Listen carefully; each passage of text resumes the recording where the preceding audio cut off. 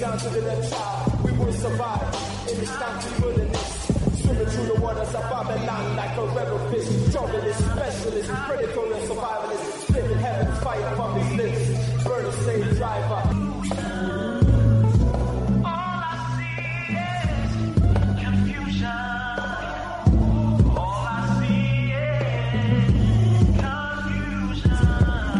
Welcome, listeners, to Time for an Awakening on Black Talk Radio Network, new media for the new millennia.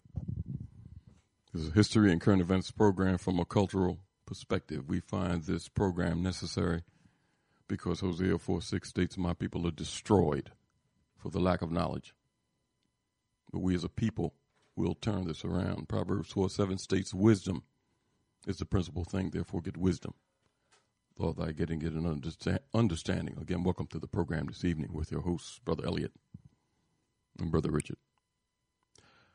The number to reach us to join the conversation this evening is 215-490-9832. That's 215-490-9832. We're streaming live at several locations. You can go to timeforanawakening.com, which is the homepage, and listen to the live stream at that location. You can go to www.blacktalkradionetwork.com/Time for an Awakening. Again, that's www.blacktalkradionetwork.com/Time for an Awakening, and catch the live stream there also. You can go to bbitumi.com. That's ABIBITUMI.com/Time for an Awakening. They broadcast out of Ghana and catch the live stream there. Or you can download the TuneIn radio app to any of your devices. TuneIn is a free app. And in the TuneIn search engine, just type in Time for an Awakening. There you'll see the icon, and you can stream the program live, even into your car if you had the Bluetooth capabilities or the auxiliary connection. Again, it's Time for an Awakening radio program with the live stream on the TuneIn app. Drop us an email at timeforanawakening@gmail.com. Again, that's timeforanawakening@gmail.com. Time for an Awakening also has a fan page on Facebook, and that Facebook search engine, just type in Time for an Awakening radio program. There you always see interesting content being posted daily by myself or Brother Richard. And do me a favor before you leave that page, just hit that like button. That's Time for an Awakening radio program with the fan page on Facebook. And Time for an Awakening media is also there. Always full of the latest podcasts of the various programs on Time for an Awakening media, interesting articles that you can read, download at later times, and share with your friends. Also, check out that Time for an Awakening marketplace in our partnership with the bbitumi. Always interesting things in the marketplace all the time. Various African language classes, classes on education, economics, social systems, health, and much, much more being taught by professors on both the continent and in the diaspora. So you can make that one of your favorites. Put that in your address bar. That's timeforanawakening.com.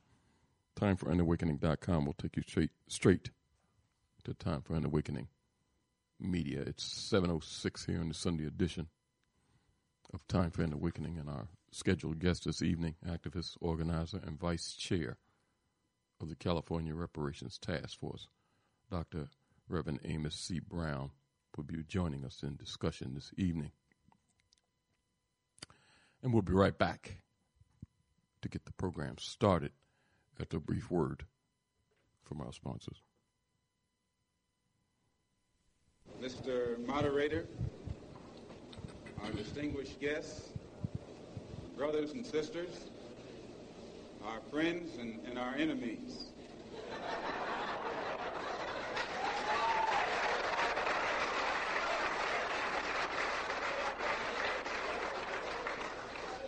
Everybody is here. You are listening to Time for an Awakening Media, part of the Black Talk Radio Network. For podcasts or live programming, hit them up at timeforanawakening.com.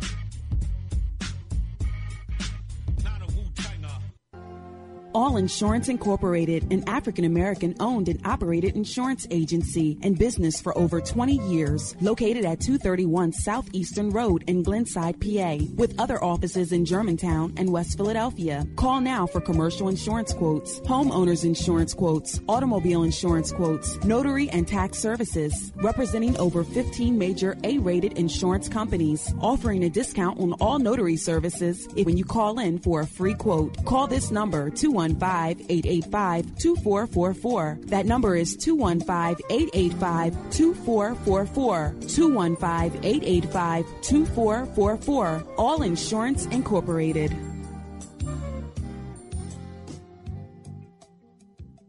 Before your roof becomes unruly, call Dooley. Dooley Brothers, specializing in shingle, rubber roofs, gutters, downspouts, and vinyl sidings. Call for your free estimate today. 215-224-3882. That's 215-224-3882. Dooley Brothers Roofing, the roofing experts you can trust. That number again, 215-224-3882.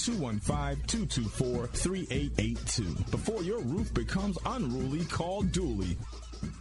RG Electrical Inspections provides electrical inspections for realtors, licensed electricians, and homeowners. Licensed and insured underwriter, serving Philadelphia and surrounding area. Call today, 484-268-9837.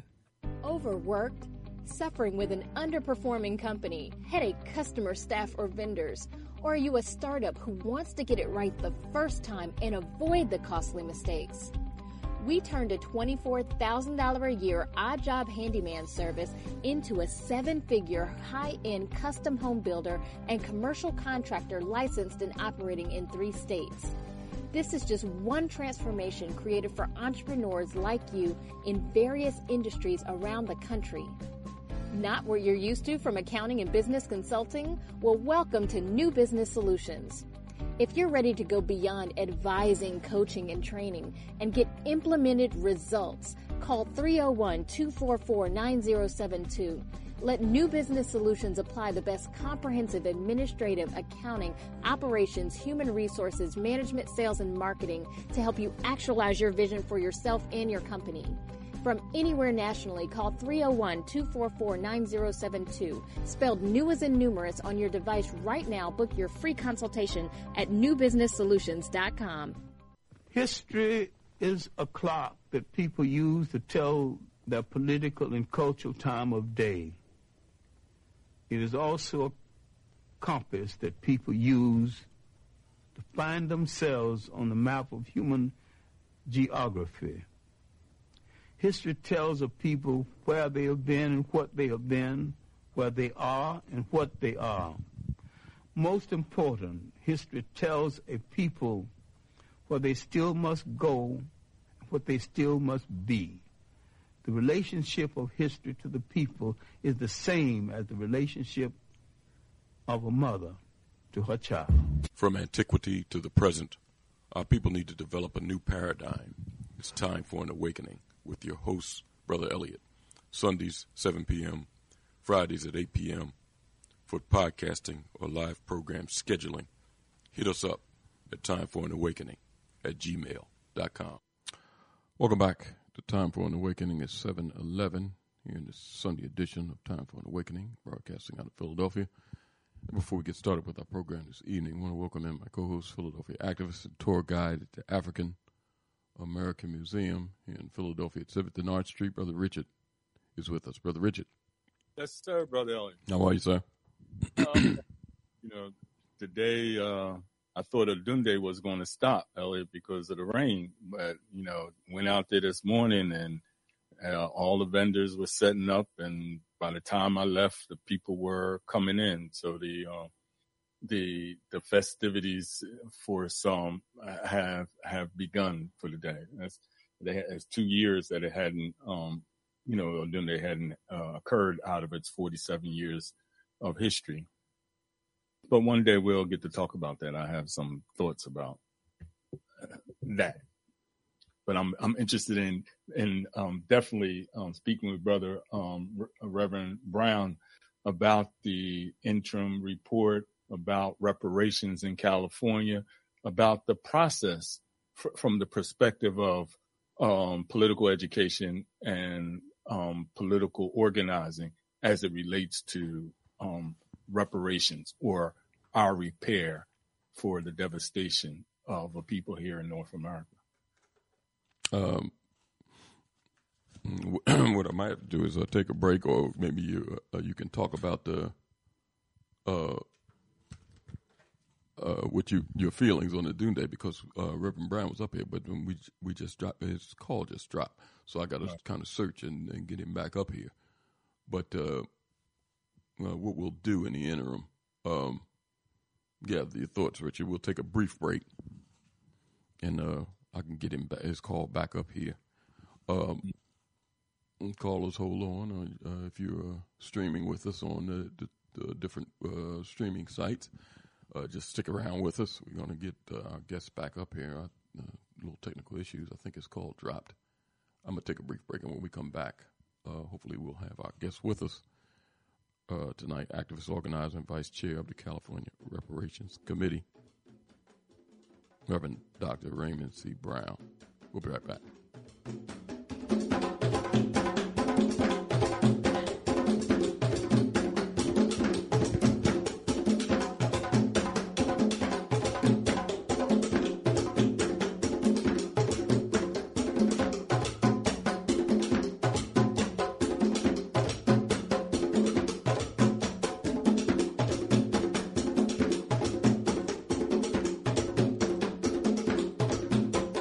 You are listening to Time for an Awakening. Time for an Awakening with host Brother Elliot and Brother Richard on Time for an Awakening Media, part of the Black Talk Radio Network.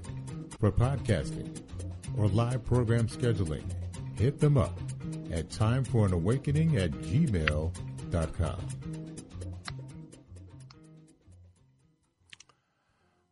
Looks like we don't have to take a break right now. Look like we have our guest that has gotten back. Reverend Brown, are you there? I'm right here. I hear you loud and clear, sir. Glad to have you with us. Activist, organizer, and vice chair of the California Reparations Task Force, Dr. Amos C. Brown is with us. Dr. Brown, before I get you to talk about the commission itself, what our brothers and sisters have accomplished out there in California, I want you to talk about the organizing part of it in the beginning. You as a pastor and an organizer, to bring our people to accomplish this task that was done.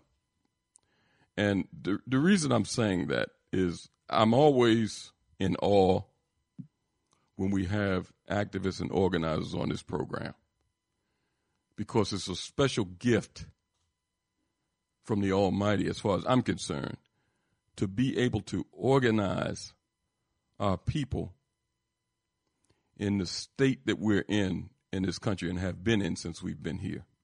The mental trauma that our people have suffered in this system that was created by Europeans, the centuries of enslavement, the over 100 years of Jim Crow, the constant racial oppression that is constantly going on even to this day, has damaged our people.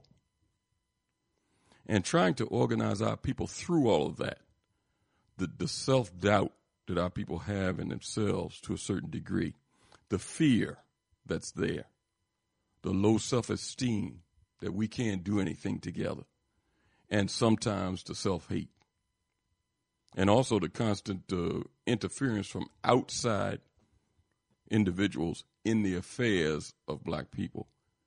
It really is a tough task trying to organize our people through all of that. And I want to talk to you in the beginning, before we get into other things, about the task and what it took to organize our people to complete what you have done. I see from different reports that the task force was established back in 2020, but I know the genesis of this idea was long before that. To talk about what it took to organize our people to focus in on getting this job done. It took the right black church leadership to stand for the people. This is not the first time. Back in January the 12th, 1865, when General Sherman and Secretary of War Stanton marched down to Atlanta, burned down Atlanta because the Confederacy would not give up. On that trek from Atlanta to Savannah, there were many of our ancestors who followed the Union Army. And it was General Sherman who asked Secretary of War Stanton, what are we going to do with these ex-enslaved persons who are following us? They don't have any place to stay. Food is not available for them. They don't have clothes to wear. What are we going to do? Secretary of War Stanton said to him, wait till we get to Savannah. When we get there, we will call a meeting with the black preachers, for they are the leaders of the people. And I repeat, it was on January the 12th, 1865, that these 20 black preachers met in the rooms of General Sherman and the Secretary of War Stanton.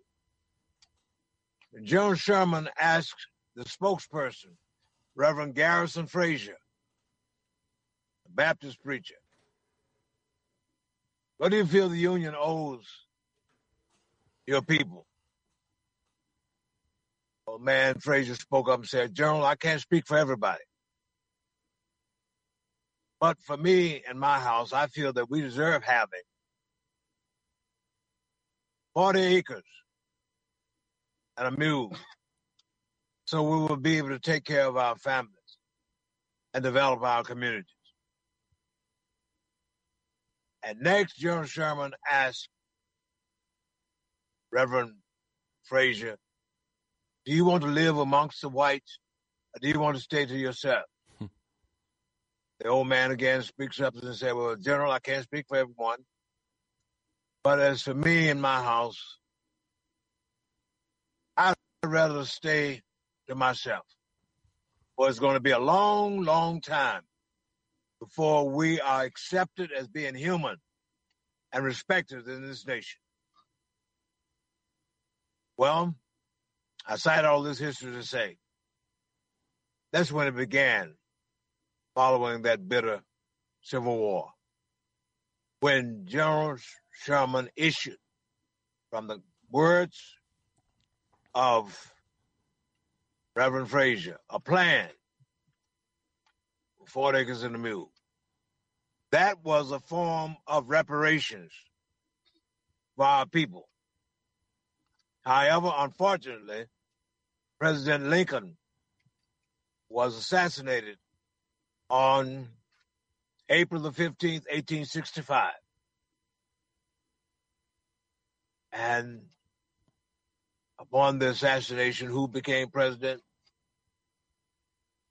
Andrew Johnson from Tennessee, Nashville. And he was a man who sought to kill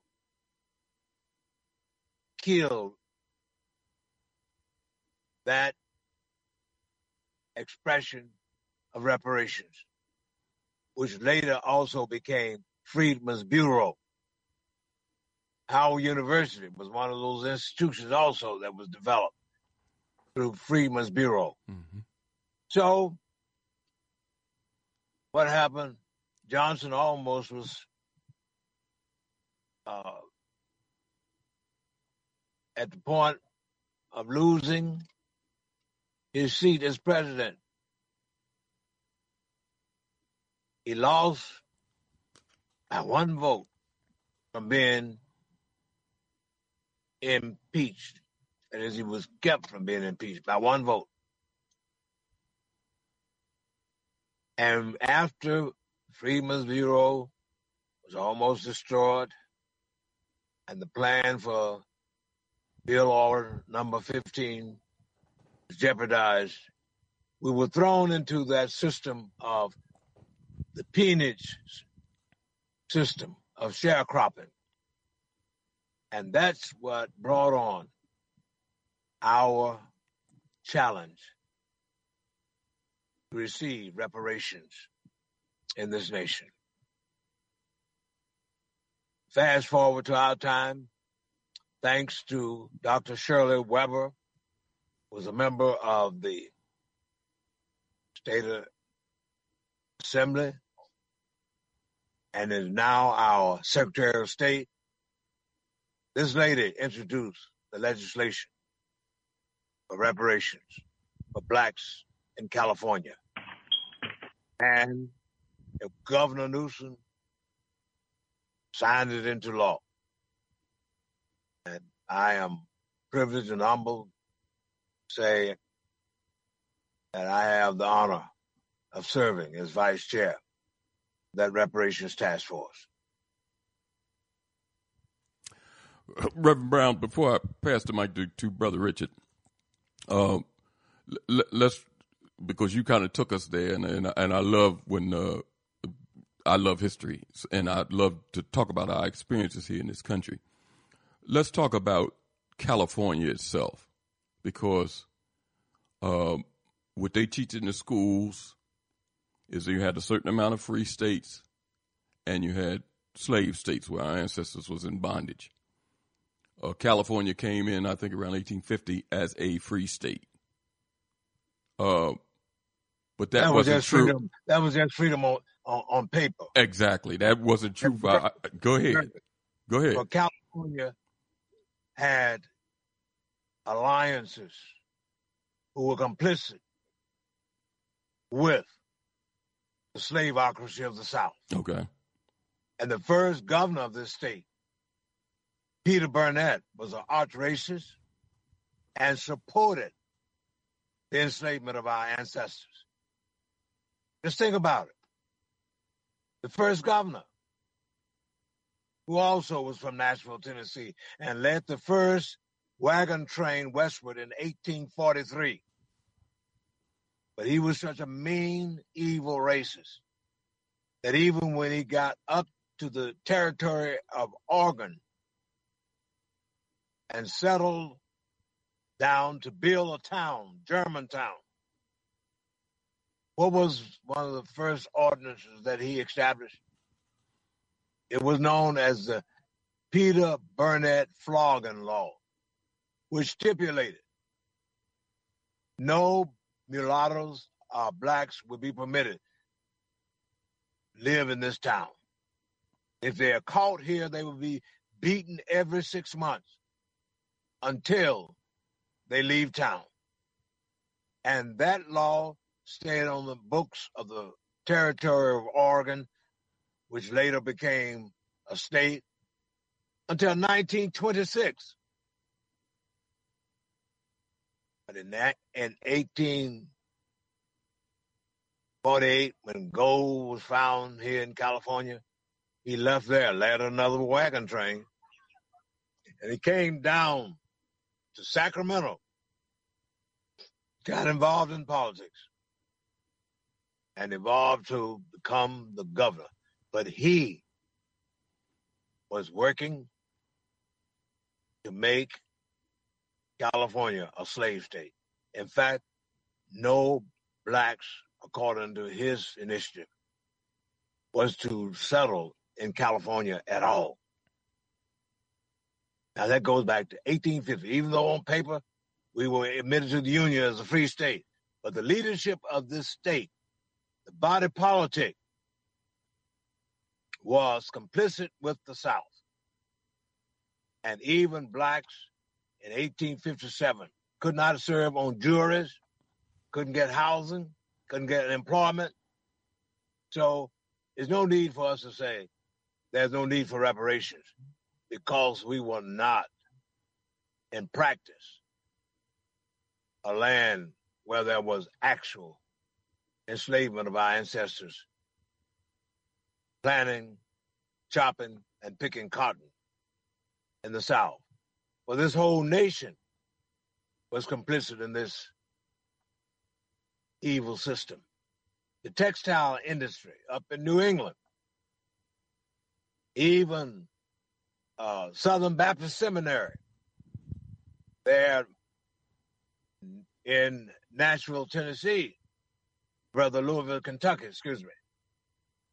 was complicit. They sold slaves to build that school. And the record reveals that the whole nation was guilty. So we need not go there and say we don't need reparations in California because it was not officially on paper a slave state. But the records also shows that there was subsequent policies, even after the Civil War was over, that denied blacks ownership of land, and even coming forward to 1908, a black Baptist preacher named Allen Allensworth sought to replicate Tuskegee Institute down near Bakersfield, where he was planning on building black community and an institution of learning. But what happened? White folks, the body politic, poisoned the water of the town. They even redirected the railroad so that people were not able to easily get to Allensworth. So therein is another instance in which the political system, the system, was mean to black people and made every effort to deny us equality of opportunity and that basic right to life, liberty, and the pursuit of happiness. Brother Richard, jump in here because Reverend Brown went there when he started talking about Sherman and what happened down there with our ancestors. So I know that's right down your alley, Richard. But go ahead, jump on in, Richard. I've got to listen to Reverend Brown a couple of times during the commission hearings. So first, I want to also congratulate you and the commission for taking on this task. And I also think it's important, as I briefly, and I appreciate sending the interim report, that I suggest that everyone read it from every state, because I think that it's important to be able to understand what is being done in California in relationship to putting together what you raised. The thing that struck me, and the history part is one thing, but the thing that struck me in the report as we deal with the politics of reparation is this, and it's just a phrase: the badges and incidents of slavery. When I seen that, and I seen it a couple of times in the report, and I have to ask you, Reverend Brown, and maybe it might be rhetorical, is the badges and incidents of slavery still pronounced within America in general, through all the states, and in California specifically, would you say? Yes. Right now they're trying to disenfranchise us with all of these voter suppression laws. And even though Mr. Obama became president at a point when our nation was at low ebb, we were in 2 wars, and the economic system was messed up. And thanks to his character, to his ability and skill, he was elected president. But what happened? The very day that his inauguration was held, Mitch McConnell and his minions were holding a meeting to try and make Mr. Obama a one-term president. And that Republican Party, under his leadership, sought to kill every measure that would have given us our just due, our entitled reparations through legislation and special programs. So let's make it very plain. The struggle has continued This is still a racist country. And we still have situations like, for instance, in San Francisco alone, the median income per capita for black people is $35,000 a year.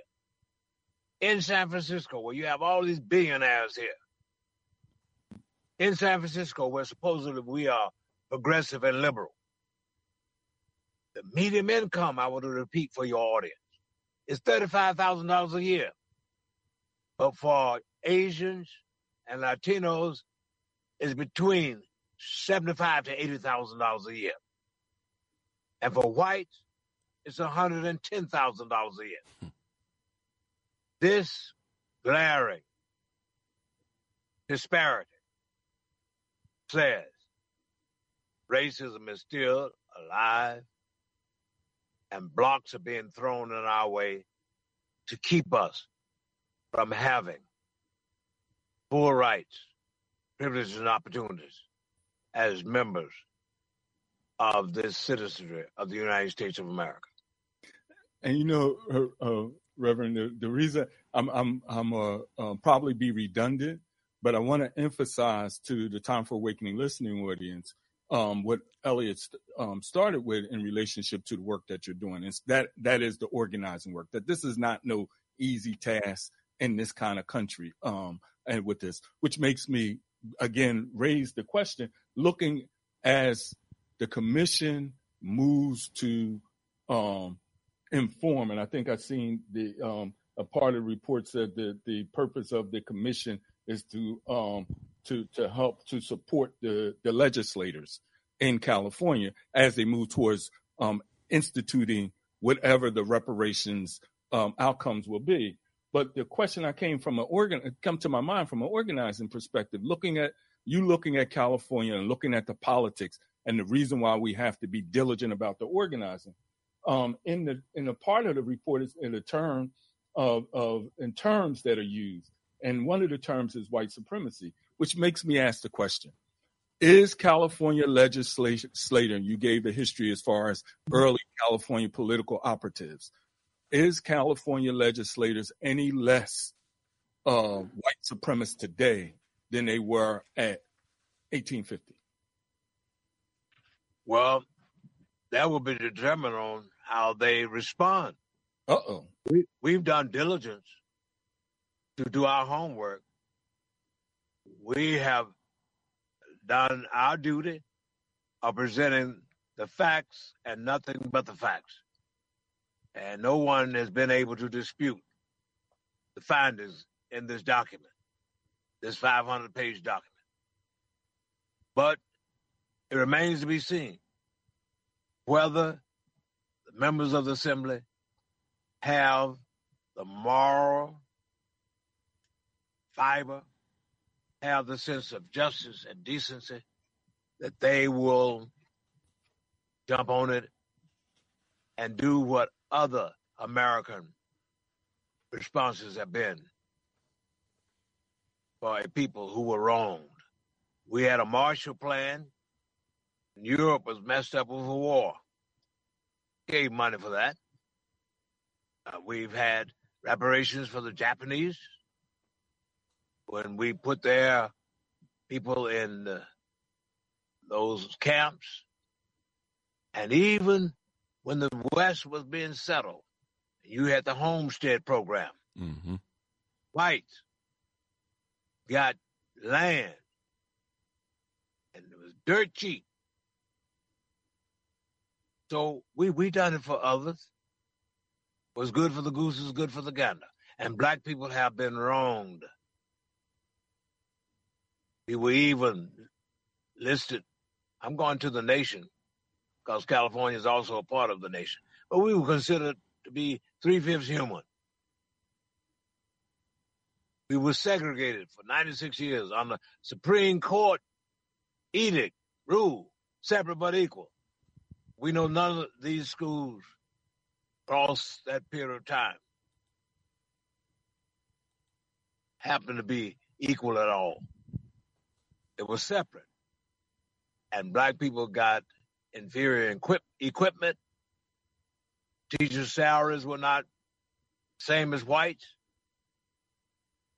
record speaks, I repeat again, that America has always said to black people, if you black, you get back. If you're black, we will overlook you. If you're black, you don't deserve to have equality of opportunity to prove that you can excel the same as others.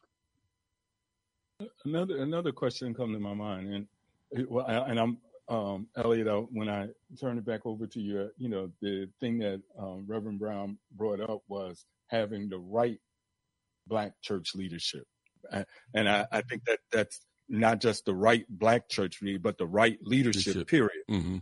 That we need to have. So I agree with that.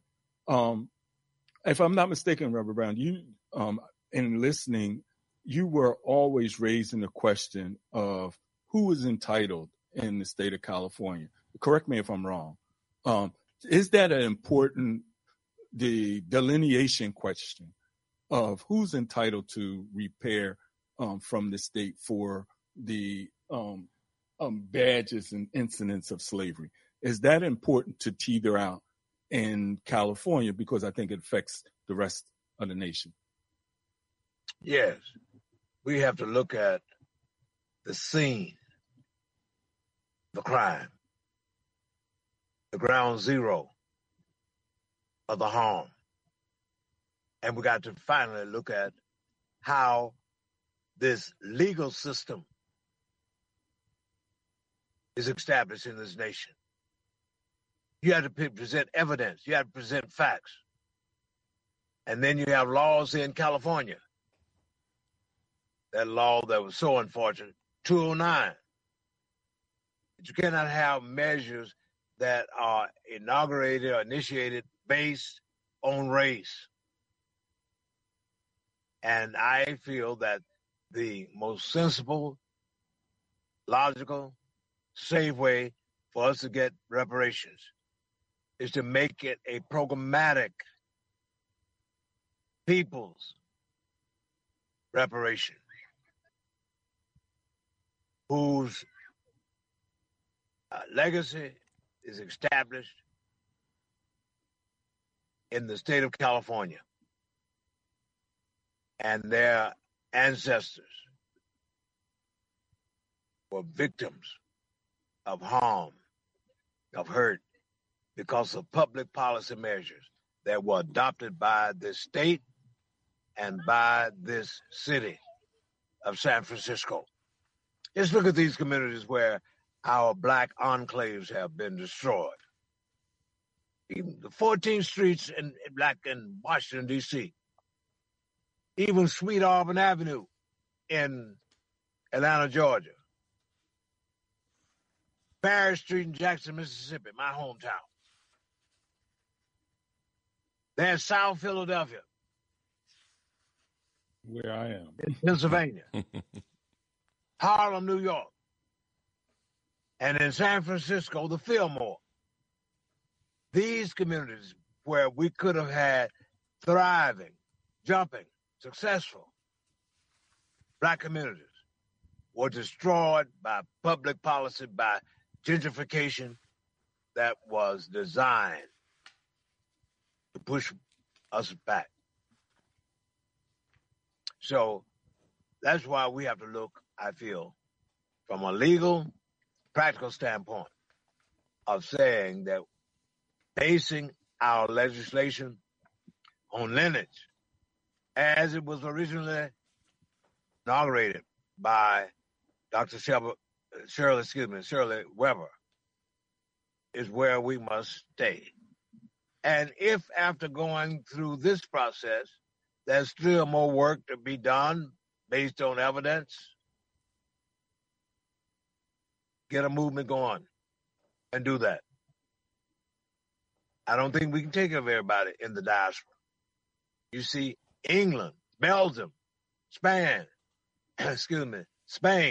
France, Portugal, they were also guilty of putting our ancestors in states of enslavement.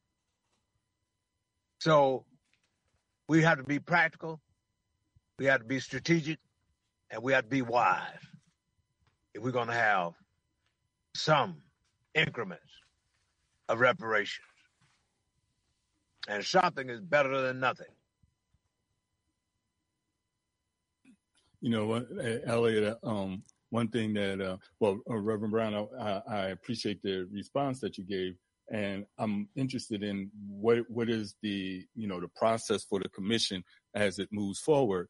But Elliot, as we are dealing with this, centering the whole question of repair, again, I'm asking us in the Time for Awakening audience to realize that this organizing effort is on the ground. And I think I've seen something in the Bay Area where it had assembled, I think that was for Memorial Day. It had the people, not just what the commission did in having expert witnesses speak to, but the community itself was speaking to. And I think that process was really important.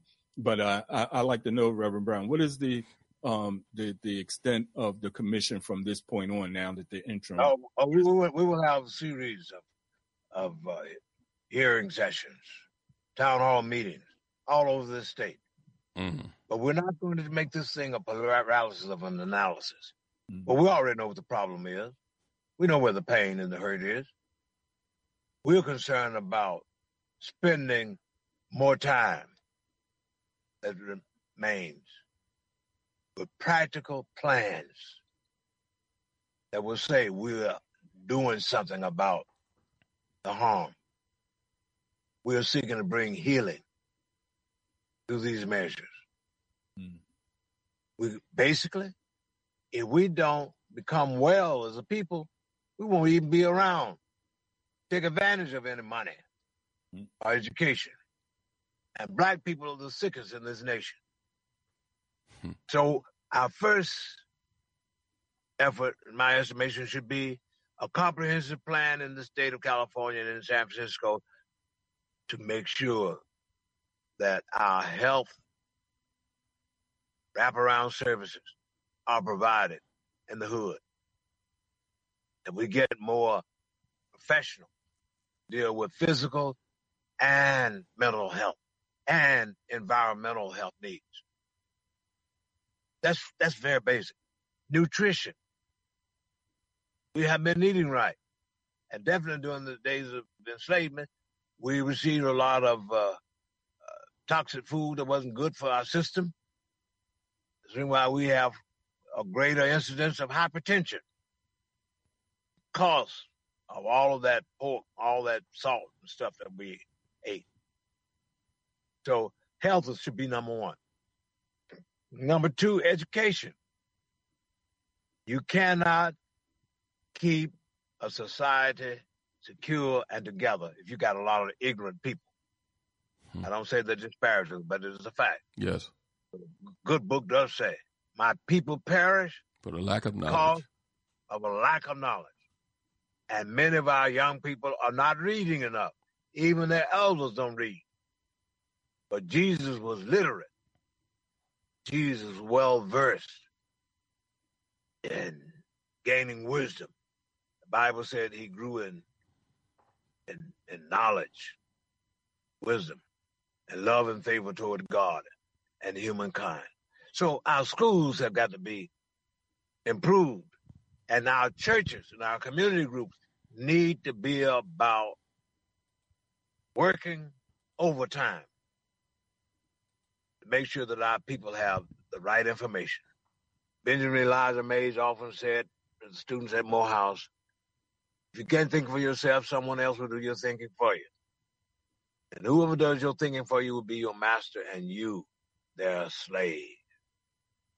But a free, open-minded, informed group of black folk can do wonders because we will know not only the general things about how to succeed in life, but also how to deal with the enemy.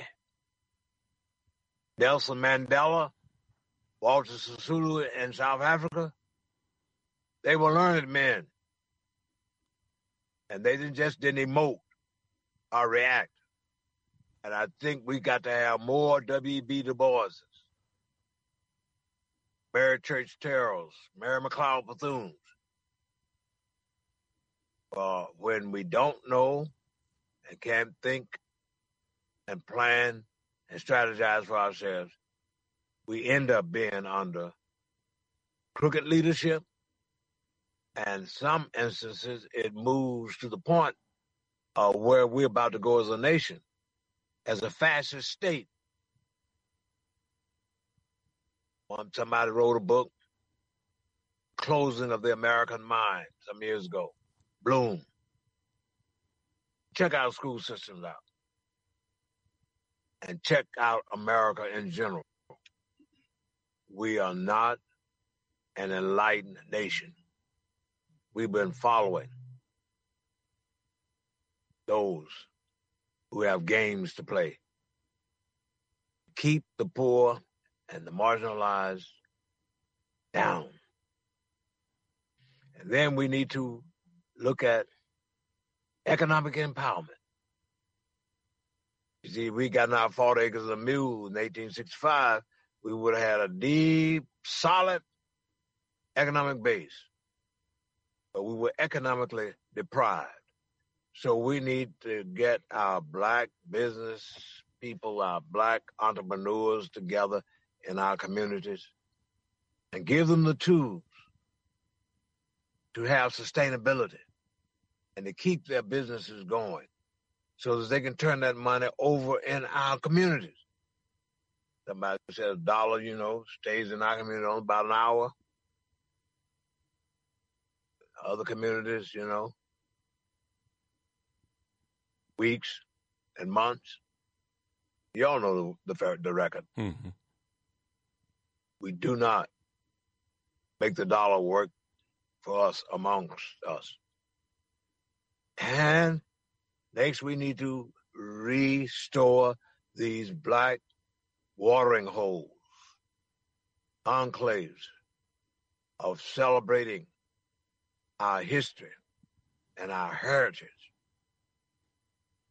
Some time ago, the New York Times did a special piece on blacks are made to feel lonely in San Francisco. And even psychiatrists remind us that when an individual or a group happen to be isolated and are not seen, so to speak, it is psychologically debilitating and destructive. So if other folks can have their Chinatowns, they can have their Japantowns.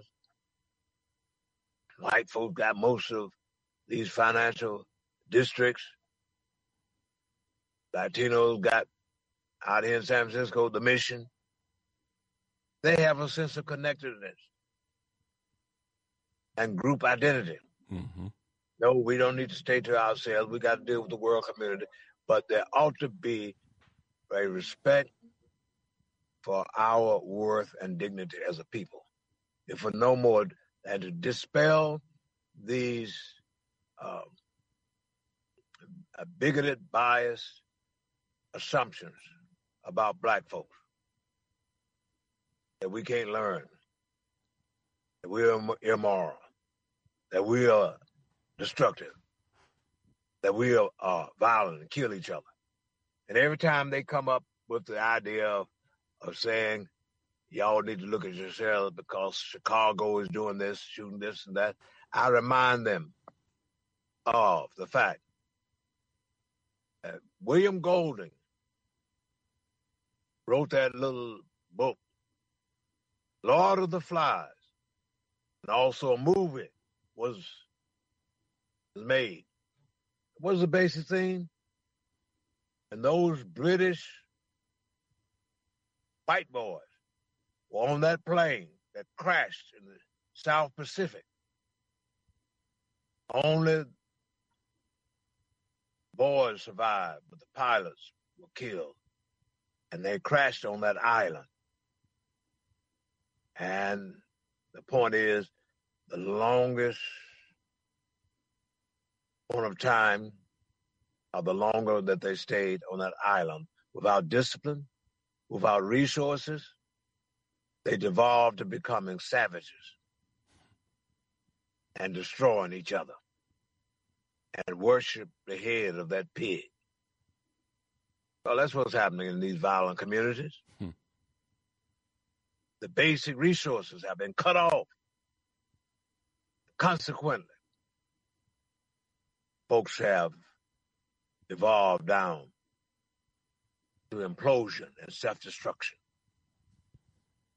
And that's what many times the enemy has done to destroy us. I mentioned earlier about what happened down at Allensworth when this honorable black preacher tried to establish a community. But those, not all of white folks are evil, but those evil ones poisoned the water and rerouted the railroad track to keep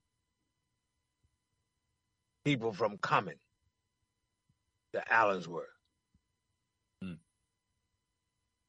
You know, Elliot, as I pass it over to you, something that a couple of things that Reverend Brown said that as for me to go along with the business community is that the security, just as you ended, Reverend Brown, about what these folks will do, and we need a security. And for me, it's not just guns and boots on the ground, but intelligence gathering. Yes. And the other you mentioned that struck me is that we, this report as I'm going through it, and the history of California, that of what has happened, what the historical information in the report should be in every young person. I'm not going to say public schools. For some reason, we always say things should go in the public school system, curriculum, or whatever. But it's our responsibility as this commission gathered this information to make sure that our next generations in each state and in California particularly know this information. I don't know if you would agree with that, Reverend Brown, but it's our responsibility. And y'all had gathered, all the information, so it should be on us. We don't have to say we don't know where it is, and that gives us identity. That's all I have to say. And thank you for. Hopefully, we'll come back. I'll be able to get checked because this report and you, Reverend Brown, is inspiring a lot of questions out of me that there's not enough time. Elliot will kick me out of here if I try to go too long. So no, I mean that's what it's about. And if you got the time, Reverend Brown, go ahead. Let me remind you all, this is not the first time a definitive report has been done. Okay. Going back over 80 years ago, Garner Murdahl came up with that definitive report entitled The American Dilemma. Right. What happened? They wouldn't do anything about the report. We had the Kerner Commission report back in the 60s. And then after Rodney King incident in Los Angeles, what happened? You had that book entitled Two Nations, Hostile, Divided, and Unequal. By a scholar. Wasn't black either. You look at San Francisco locally, we've had the out-migration report. And we've had also the unfinished agenda report. All of these documents have underscored, documented the inequities. The people in charge, the white privileged folk in particular, decided they weren't going to do anything about it. Yeah. There's something you said there that Elliot, the white privilege and those who are supportive, but the white privilege and what they didn't do. And again, you'll hear my one string, why it becomes so important for us to become organized. And I'm glad that you said that the next steps in the process for the commission is actually going out to town hall meetings. Right? Yes, that's critical. Yep. Wow, Richard, I'm telling you. What we're going to Reverend Brown, stay with us a little bit. We're gonna take a brief break, and when we come back, we want the people to get involved. Ask any questions you want at 215-490-9832. That's 215-490-9832. We're talking with activist, organizer, and vice chair of the California Reparations Task Force, Dr.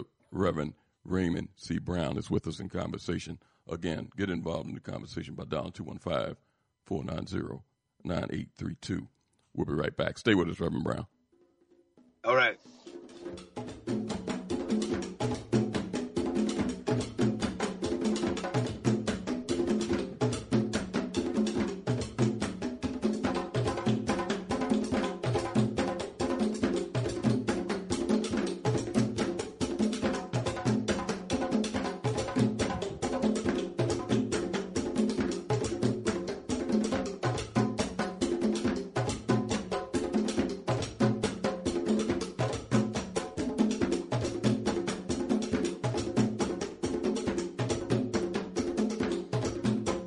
You are listening to Time for an Awakening. Time for an Awakening with host Brother Elliot and Brother Richard on Time for an Awakening Media, part of the Black Talk Radio Network.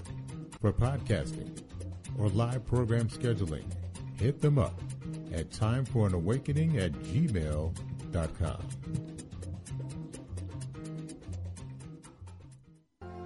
All Insurance Incorporated, an African-American owned and operated insurance agency in business for over 20 years, located at 231 Southeastern Road in Glenside, PA, with other offices in Germantown and West Philadelphia. Call now for commercial insurance quotes, homeowners insurance quotes, automobile insurance quotes, notary and tax services, representing over 15 major A-rated insurance companies, offering a discount on all notary services when you call in for a free quote. Call this number, 215-885-2444. That number is 215-885-2444. 215-885-2444. All Insurance Incorporated.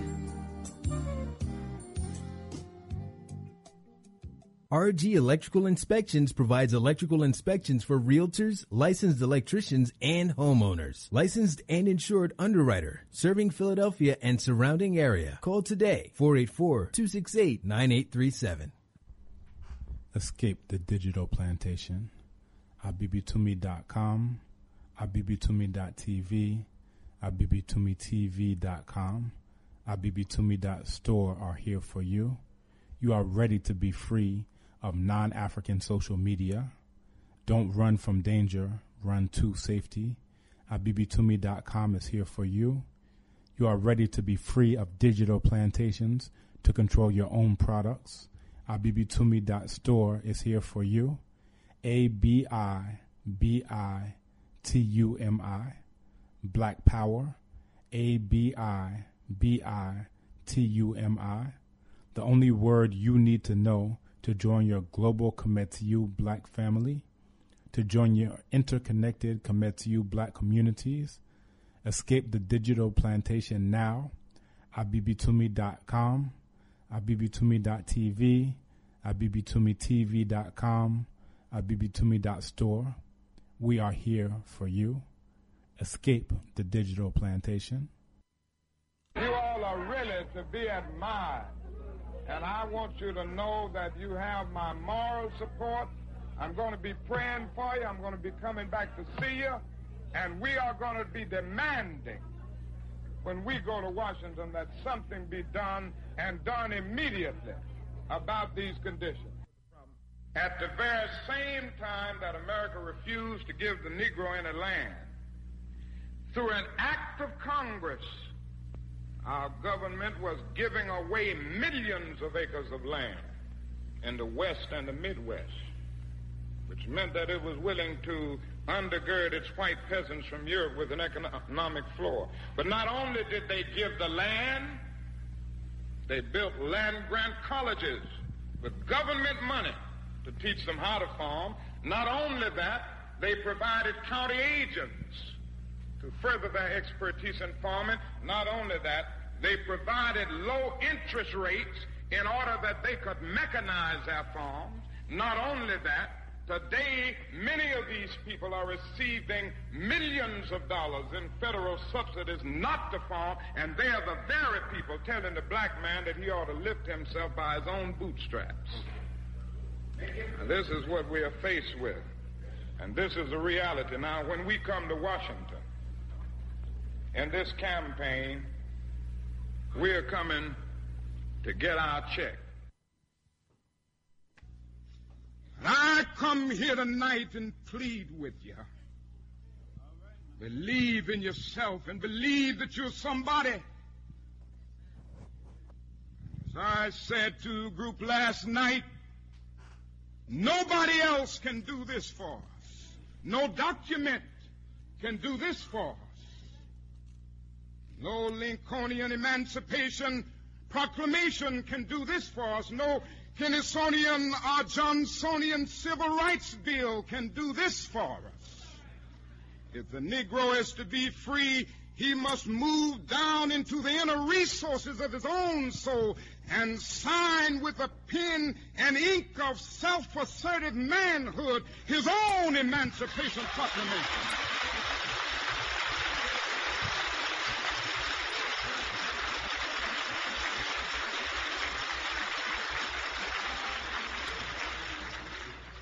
Don't let anybody take your manhood. Be proud of our heritage. As somebody said earlier tonight, we don't have anything to be ashamed of. Somebody told a lie one day. They couched it in language. They made everything black, ugly, and evil. Look in your dictionary and see the synonyms of the word black. There's always something degrading and low and sinister. Look at the word white. It's always something pure, high, and clean.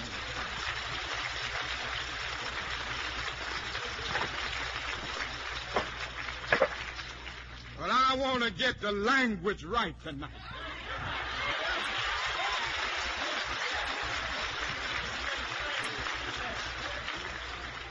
I want to get the language so right that everybody here will cry out, yes, I'm black, I'm proud of it, I'm black and beautiful.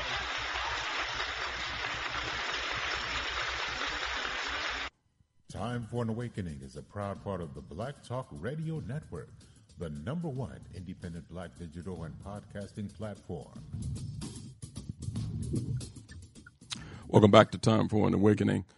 Sunday edition is 8:05 here in the city of Philadelphia, and we're in conversation with activist, organizer, and vice chair of the California Reparations Task Force.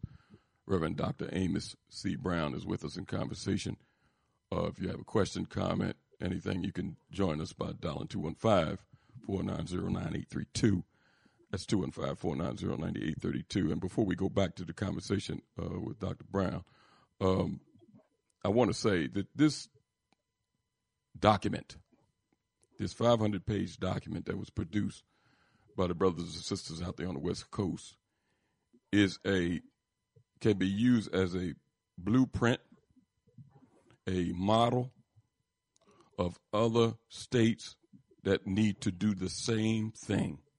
The only thing we need out of the other states is sincere organizers and activists ready to get on the ground and put these things into fruition.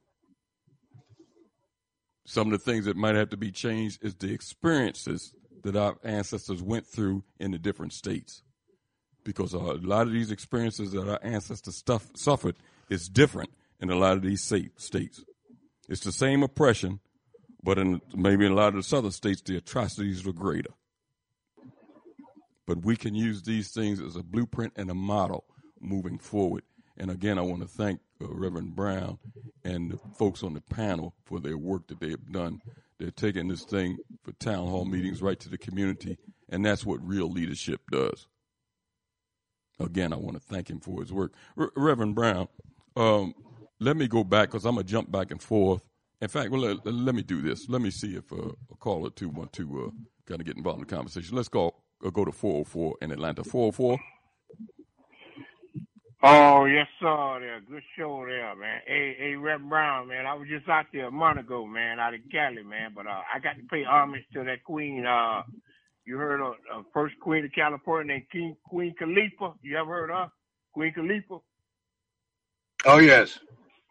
Okay, yes, sir. That's for the listeners. They don't know that was the queen of California before these demons come out there and take it, man. So I was just out there, and hey, I loved it out there, man. Let them know I loved it out there, man, in L.A., man, because wasn't nobody fighting and arguing, wasn't no Crips and no blood. That's a lie. Everybody was getting along in L.A., man. But I hope you sitting that. Just I don't know if my friend out there know that on Pace newspaper, Miss Glory. I don't know if you know her in L.A., but I'm gonna try to send her your information so cause she out there, she on a newspaper out there, man. But and plus one more thing, I remember they gave that beach back to that black couple that owned that beach out there. I forget their name. You familiar with that story there? Out there. You still there, Rev? Still there? Yeah. What was your question? It was a black family that owned some beach property out there a long time ago, and they gave it back to their ancestors, man. I don't know if the Rev could expound on that. Yes, Governor Newsom gave leadership. Yes, sir. That land was given back to that family. Yes, sir. Because if you could explain to Elliot and them who that family was, because that name escaped me right now. But okay. But Elliot, yeah, I appreciate you praying that from Dr. King, man. That speech and Mr. Reverend Brown, man. Hey, you doing a good job, man. And don't forget about they gentrified Miami, Florida too, with the I-95, man, in Fort Lauderdale and Miami. But I want to get your information so I can see that 500-page report, man. Like Elliot say. Oh yeah, one more thing. Y'all know, Elliot, I told you that they gave reparations to Australia, to the Aborigines. I don't know if the Rev know that, but please let him know that Australia gave reparations to the indigenous Aboriginal people in Australia. Thank you for your contribution. Yes, sir. Oh yeah, one more thing, Richard. I'm glad you picked up on my thing about intelligence, man, because that's what we got, man. Richard, I'm glad you catch it on, bro. I appreciate that, man. I love y'all, man. I'm going to listen, let somebody else talk, man. All right. Thanks for your contribution. Yes, sir. Reverend Brown, let me dive back into a little history again. And hopefully our listening audience can learn a few things. I'm reading some of the information that you sent me, and you mentioned in 1850, because we see that during that gold rush, a lot of Europeans rushed out to California, and a lot of them was from the South. And in those wagon trains, they had some of our ancestors. You mentioned about in 1850, at least 1,500 enslaved Africans were trafficked to the quote-unquote free state of California. You also mentioned that in 1852, California passed and enforced a fugitive slave law that was harsher than the federal law that was already on the books. Yes. And California didn't ratify the 14th Amendment, which made black folks citizens of this country, or the 15th Amendment that gave them the right to vote. They didn't pass that legislation until 1959 and 1962, respectively. So that gives our people an oath. They were complicit in playing games, and again, it was all about disenfranchising us, keeping us from having economic and political equality. Dr. Benjamin Mays in 1967, when he delivered his final charge to Graduate Morehouse, said this: our problem in the future will not come from the rabid segregationists like George Wallace of Alabama, Faubus, Arkansas, Rawls Barnett of Mississippi, or Lester Maddox of Georgia. Dr. Mays said, our problem, young men, will come from the so-called progressive liberal whites who will wine and dine you in the swankers of hotels and sip tea with you, but they will refuse to share economic and political power with you. End of the quote. And that's what has happened here in the West. Why? Because those blacks, because of their abilities, they're savvy, as Willie Brown, and even Dr. Weber, they have been able to excel because they were head and shoulders above the crowd. But their positions did not translate into economic and political power for the masses of black people. And that's the reason why the struggle goes on, and we have to continue to fight. Let me go to another caller that just jumped on. Caller, what's your name? Where are you calling from? Caller, are you there? Your mic is open. Hi, can you hear me? Yes, I can hear you. What's your name, sister? Hey, thank you. My name is Ned. How are you all doing tonight? Great. Thank you, Brother Elliott, Brother Richard, and Dr. Amos. I appreciate Dr. Amos Brown. I apologize. I appreciate you taking the time to share your knowledge with us and your candor. Much appreciated. I have one question in terms of the California task force and what's happening out in California. As I'm going through the executive summary and I get to part 15, and I see where you're asking for repair and to repair harms that were done, which is great. I'm actually loving it. It is a 5-week pay document, but I do. And it's an interesting question that I had. I'm interested to know, has any of the industries in California responded to the summary? And what I mean is, has the prisons, have they responded to the summary? Because now they've been warned, or they've been informed, I should say. Same thing with the arts, because I see you all are also requesting repair in that area. Has any of the industries that are primarily out of California responded to your report as of yet? And if so, what are they saying? What is the feedback thus far? No, there's been no official response. In fact, the task force on the 16th in Sacramento will have an official statement before the assembly.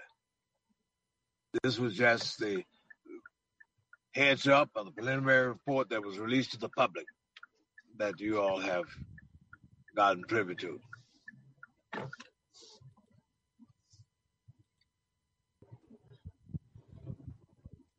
Thank you so much.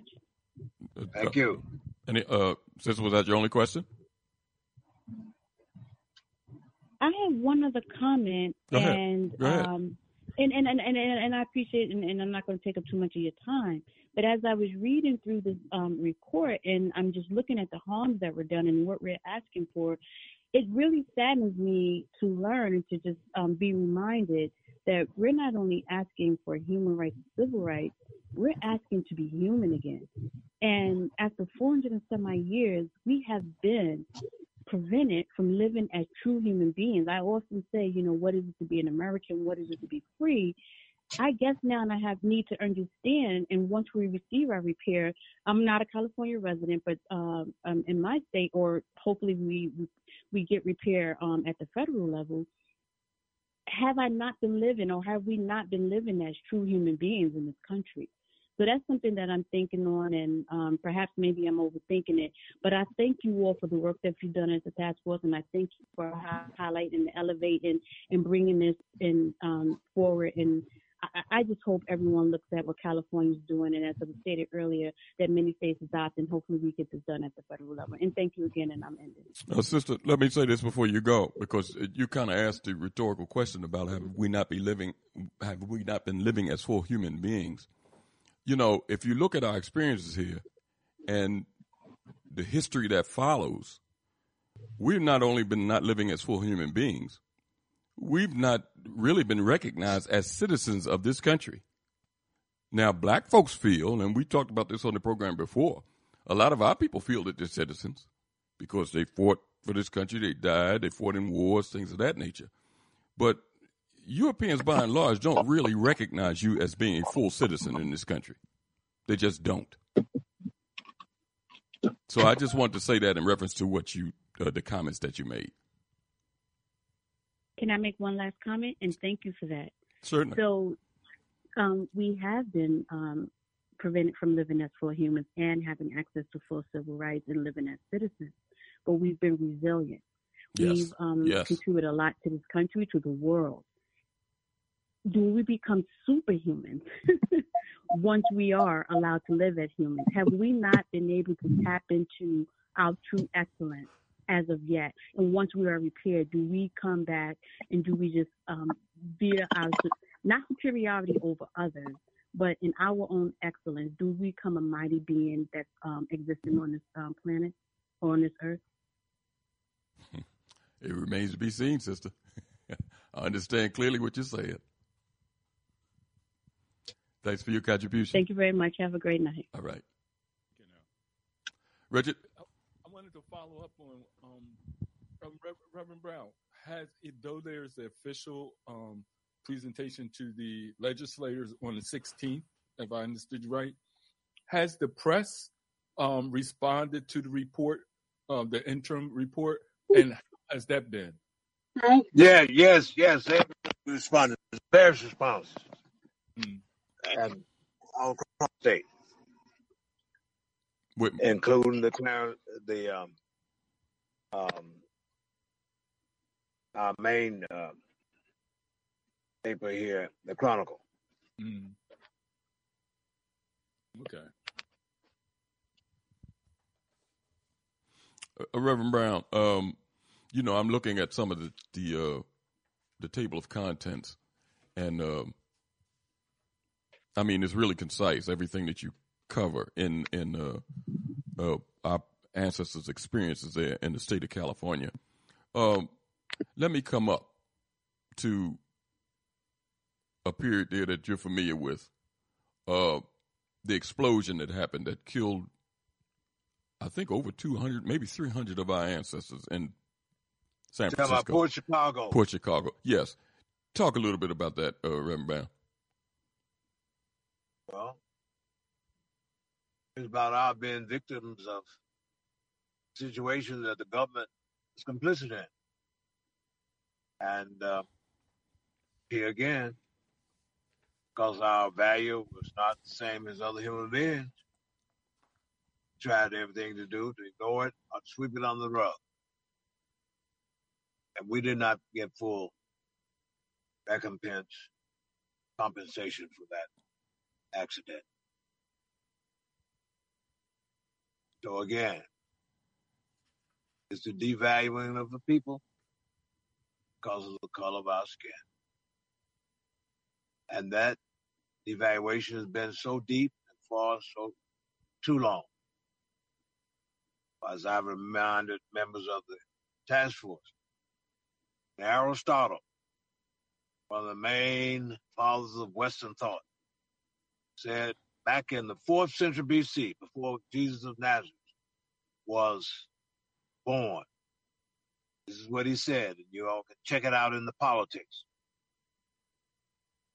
He said, the Ethiopian and the black man are inferior because of the color of our skin. And the only way that we could become somebody or be respected as being human, we'd have to go up to Europe and become lighter. He also said, secondly, that we will never be capable of self-governance we would always have to have a white man or a white woman over us. That was insulting. That was a devaluation of our humanity. Even de Gobineau in France had similar despicable statements. Chamberlain and the verbiage that's come out of former president of this nation gives great evidence that far too many in this nation are following him. And going to a place like Buffalo, New York,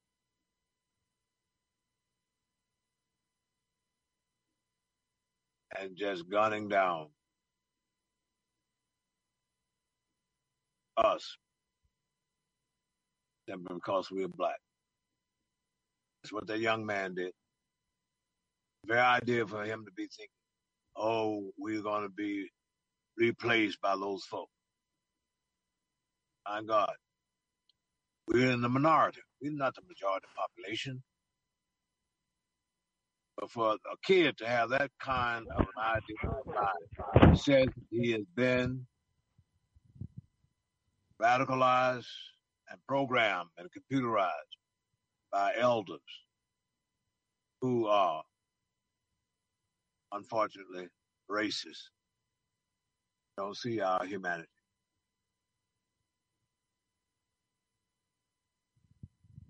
Let's go to 215. 215, question or comment for our guest? Good evening, Brother Elliott, and good evening, Brother Richard. Good evening, Reverend Brown. How are you doing tonight? Good evening. I'm to talk to you, Reverend Brown. Make a couple of comments. First, brother, let me say this. The sister that I'm following, very excellent questions that the sister raised a minute ago. I was very intrigued by what she was saying. Very intelligent conversation, very good questions, and good responses from y'all to the sister. You know, Reverend Brown, when you first came on with Brother Elliott and Brother Richard, you mentioned about Obama, President Obama, when he first got inaugurated and stuff, how Mitch McConnell got up there with his racist Kentucky self, got up there and said, well, we're going to make sure he's a one-term president. We're going to block everything he do. And that's a given. That's a given. No question. McConnell's a filthy, stinking racist. That's without a doubt. But see, my problem with Obama is that him knowing that, he knew that going in. He wasn't even in office knowing what he was up against. Instead of him using his presidential post as a bully pulpit, especially to move our people forward, he kept trying to reach across the aisle to racists like Mitch McConnell and his ilk, and he was still kept getting slapped down. And I'm saying to myself, dude, what part you didn't understand? These people are not going to work with you. These are open racists and stuff. McConnell might as well wore the Klan uniform on while he's in the Senate. So Obama knew that, but he kept on reaching across the aisle and getting slapped and stuff. And he could have did so much more for our people had he took the bull. My brother. Yes, my sir. brother. Here's the old man. You know what Willie Brown said? Yes, sir. If you go into politics, political process, you better know how to count. How to count. And you know what happened in that midterm election? Mm-hmm. After Mr. Obama, the grace of God, through our initial support, was able to become president. Mm-hmm. You know what happened? We went to sleep in the midterm election, and we did not vote, and we lost the control of that Congress. So you can use a bullet pulpit all you want. You can jump up and down, talk all you want to. But if you do not do the simple thing, your homies and friends, even though they don't want us to vote, but if you don't vote, you create your own baloney or your own demise. You know, in California alone right now, there's 250,000 black folks who are eligible to vote who are not even registered to vote. Same thing down in my home state of Mississippi. And Reverend Brown, let me say this to you. I agree with what you said to a certain degree. See, I vote myself, and I encourage, I worked the polls for 5 years. I encourage all my friends to vote in every election. But see, where the problem comes in that, see, our black politicians, they don't make it easy for black people to vote. They discourage black people from voting. See, they're the part and parcel why a lot of our young black people don't vote. They get disillusioned. I still say they should vote, but I can understand why they don't vote. Like again, with President Obama. Sure, they lost the Congress in the midterms, but prior to that, he had chances where he could have did a whole lot of things before they lost control of that, because he didn't lose control of the Congress and Senate to 2010. So from 2008 to 2010, he could have did some things. Of course, once they lost the House and the Congress, you know what was going to go down after that. See, oftentimes, Reverend Brown, we don't take advantage of the situations that we do. Like, for example, in San Francisco, you mentioned the $35,000 income that black people have out there. Now, see, I'm going to see how the white boys are slick. Now, what they did, they made an issue about the crime. So they just got Chesco Dean recalled as a progressive district attorney. Now, he was a man that was trying to take an approach to say, well, crime and poverty is related. So what he did, he said, I'm not going to take everything and lock every person up, especially people black.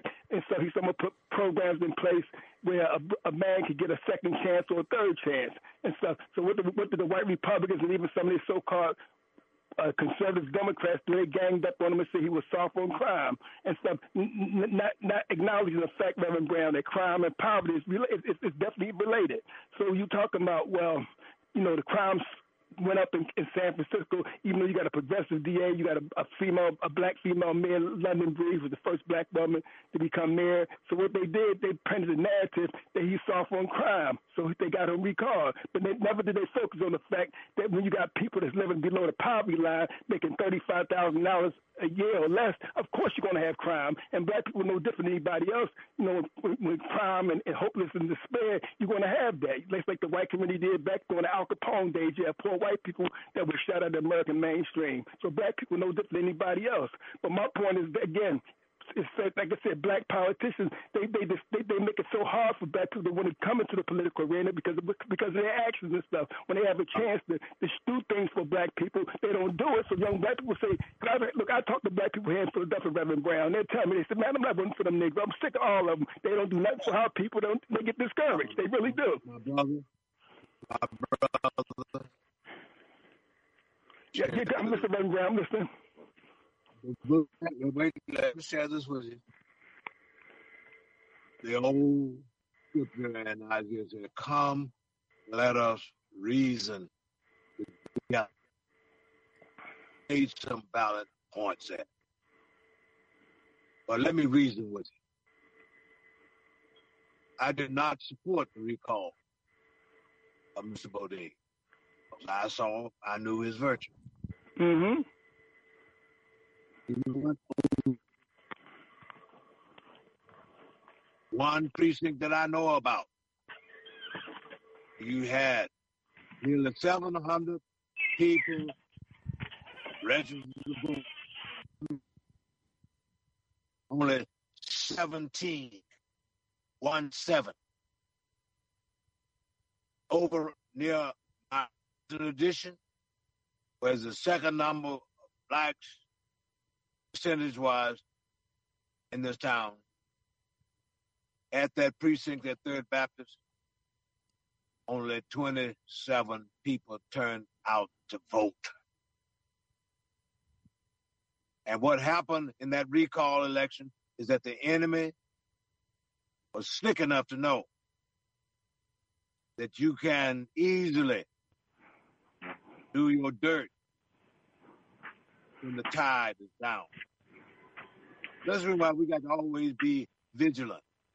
I agree. We got to be on top of things and never give up, but keep on fighting. So thank you for your comments. We got to tell the whole truth. Right.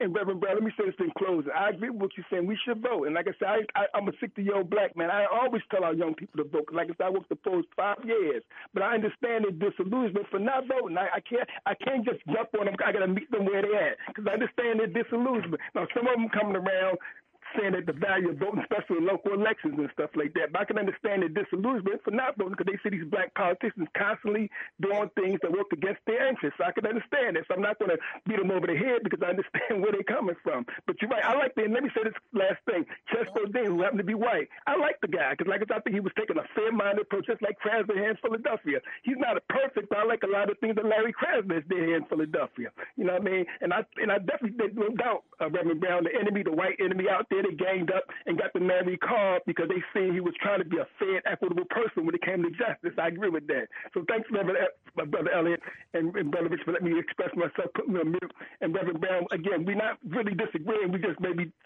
semantics here and there, but I agree with a lot what you're saying and everything. So we really not disagreeing. We may have some disagreements here and there, but we're not being disagreeable. That's all I'm saying. Thank you, sir. All right, my brother. Thank you so much. Be safe. You're welcome.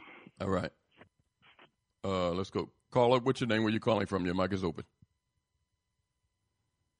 Is this for me? Yes. Yeah, I'm Sean. I'm calling from the ghetto. That's where I'm calling from. Hey, listen, let me ask you a question, Reverend. What's the average age of the commission? Because I'm looking through the commission, and you can't. Only a couple of people, including you can find on Wiki. The rest of these people names you can't find on Wiki, and I don't have time to go through each one. So what's the age? Do you have any young people on there that might have a little different mindset? In San Francisco, yes, young people. It's very much intergenerational. What you call young? I'm talking about like 30s, 20s, early 30s, late 20s. That's what I'm talking about. Oh, you have them on there, and they play a big role in this? My brother, we don't exclude anybody. No, actually, do they play? See, respectfully, I'm not going to be one of these to come on. No disrespect to the last couple of callers, but I just want to get to the meat and gravy because I'm out here in the hood every day dealing with mental illness, poverty, and a bunch of things. So I just want to get straight to it. Do they have a big role in this? Because part of my problem is it's the same old church, God, old people. We got to work together, interracial, intergenerational, blah, blah, blah, blah, blah. Same old, same old. When they recalled the guy, you know who was a big part of that recall? The Asian. You know who else was a big part of that recall? Sachs, who put that money into that, is an immigrant. See, these are things that ain't going to get talked about. And the resistance y'all going to run in are them same two groups of people I just talked about. A cat that's worth 9 digits and immigrants. And how are you going to counter that? That's my question. Hey, let me, my brother, you raised a question. Would you let me answer? Would you let me answer? I'm listening. What you saying about the Asians, I'm very much aware of that, and I fought it. I told them about themselves, too. And I know about this right-wing money. And I'm also... Respectfully, you call it... Wait. Let him answer. No. Hold it. Hold it. We're not going to do... Let the man answer the question, and then I'll let you ask anything you want, but you got to be respectful. Go ahead, Reverend Brown. As I'm about to say, I'm aware of what the opposition did, but this does not excuse the fact. Realize it. I was out there beating the paper. Mr. Bodine spoke in my pulpit. In fact, he was on Mother's Day. See, his mother died around the time of this election. But on Mother's Day, you can check our live stream. He spoke in the pulpit of Third Baptist Church. But that does not excuse the fact that in our community,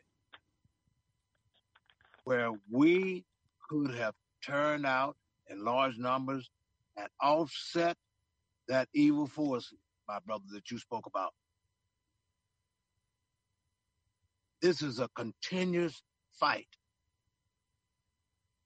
And I don't say this is a put down to you. But at the age of 14, down in Jackson, Mississippi,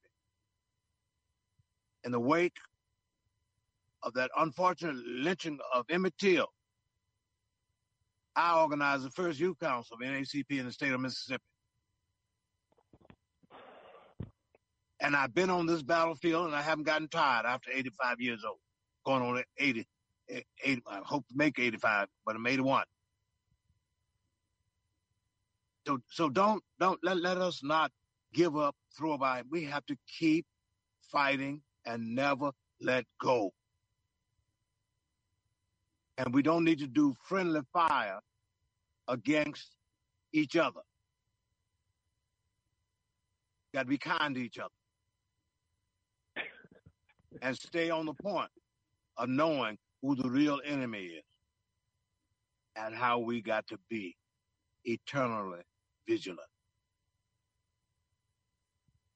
So let's get ready for 2024. Well, if we don't, we're going to end up with a fascist state. And in that fascist state, even to have the opportunity of freedom to express oneself as you have done, won't be.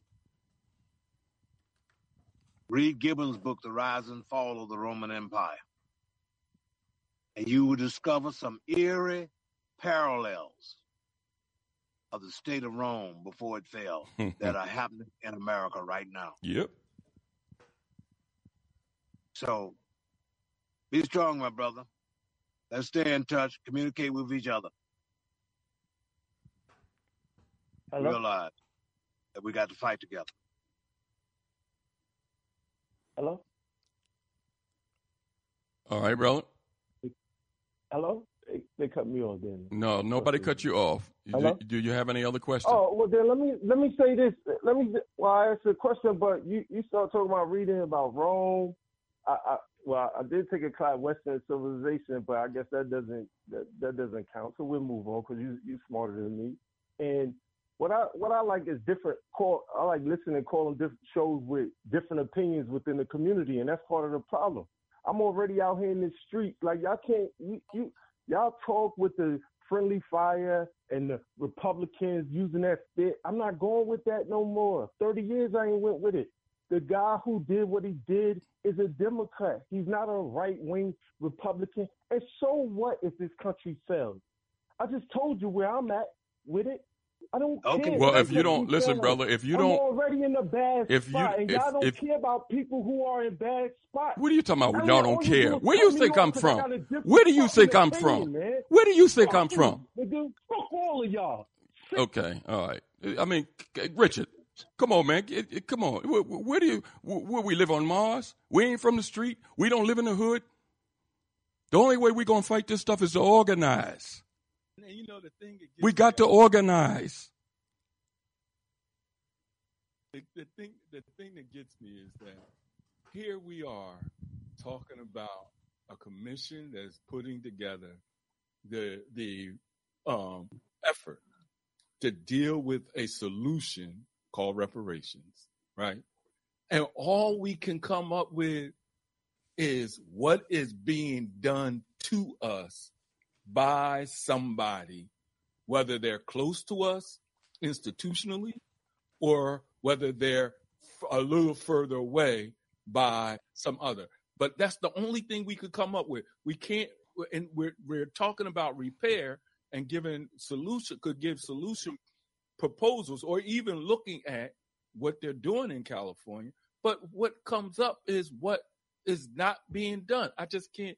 The problem, Sister Frances Cress Welsing said, you either deal with problem identification or problem resolution.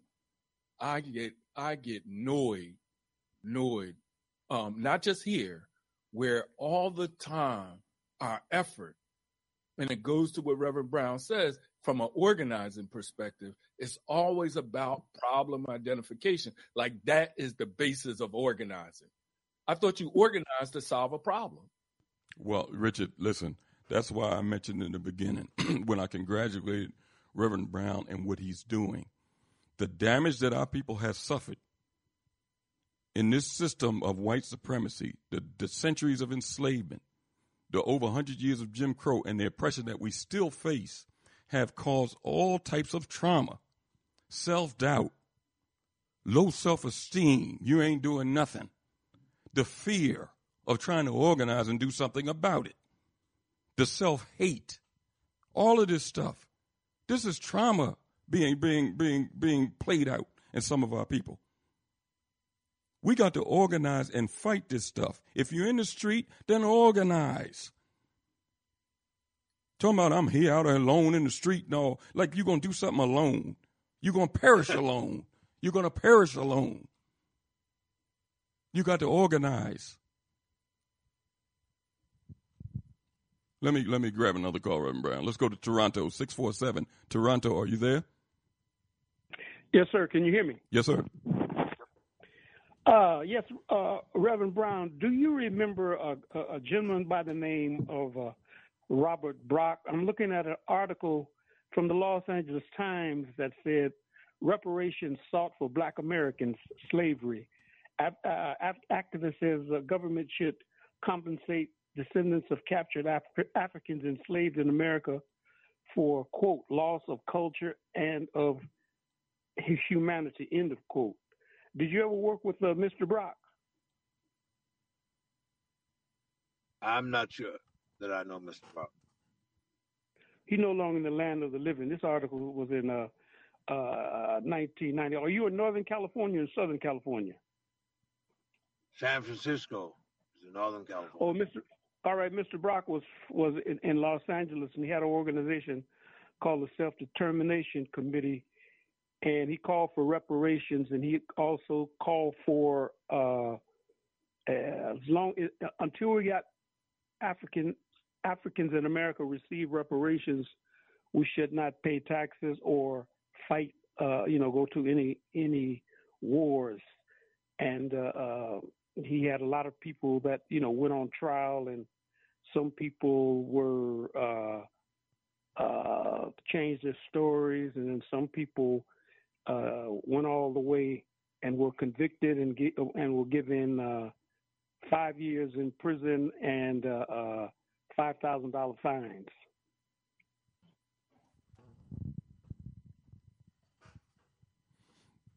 Mm-hmm. Any other comment or question, brother? No, sir. Thank you for your contribution, as always. Thank you. All right.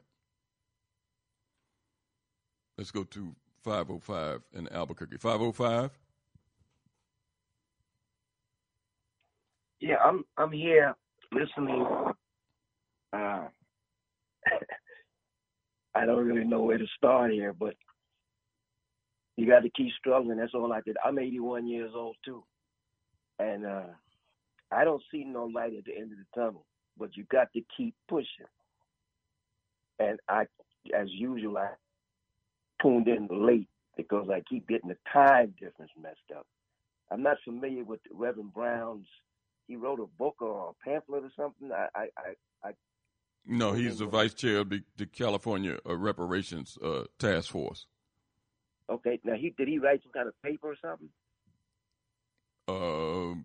I'm not familiar.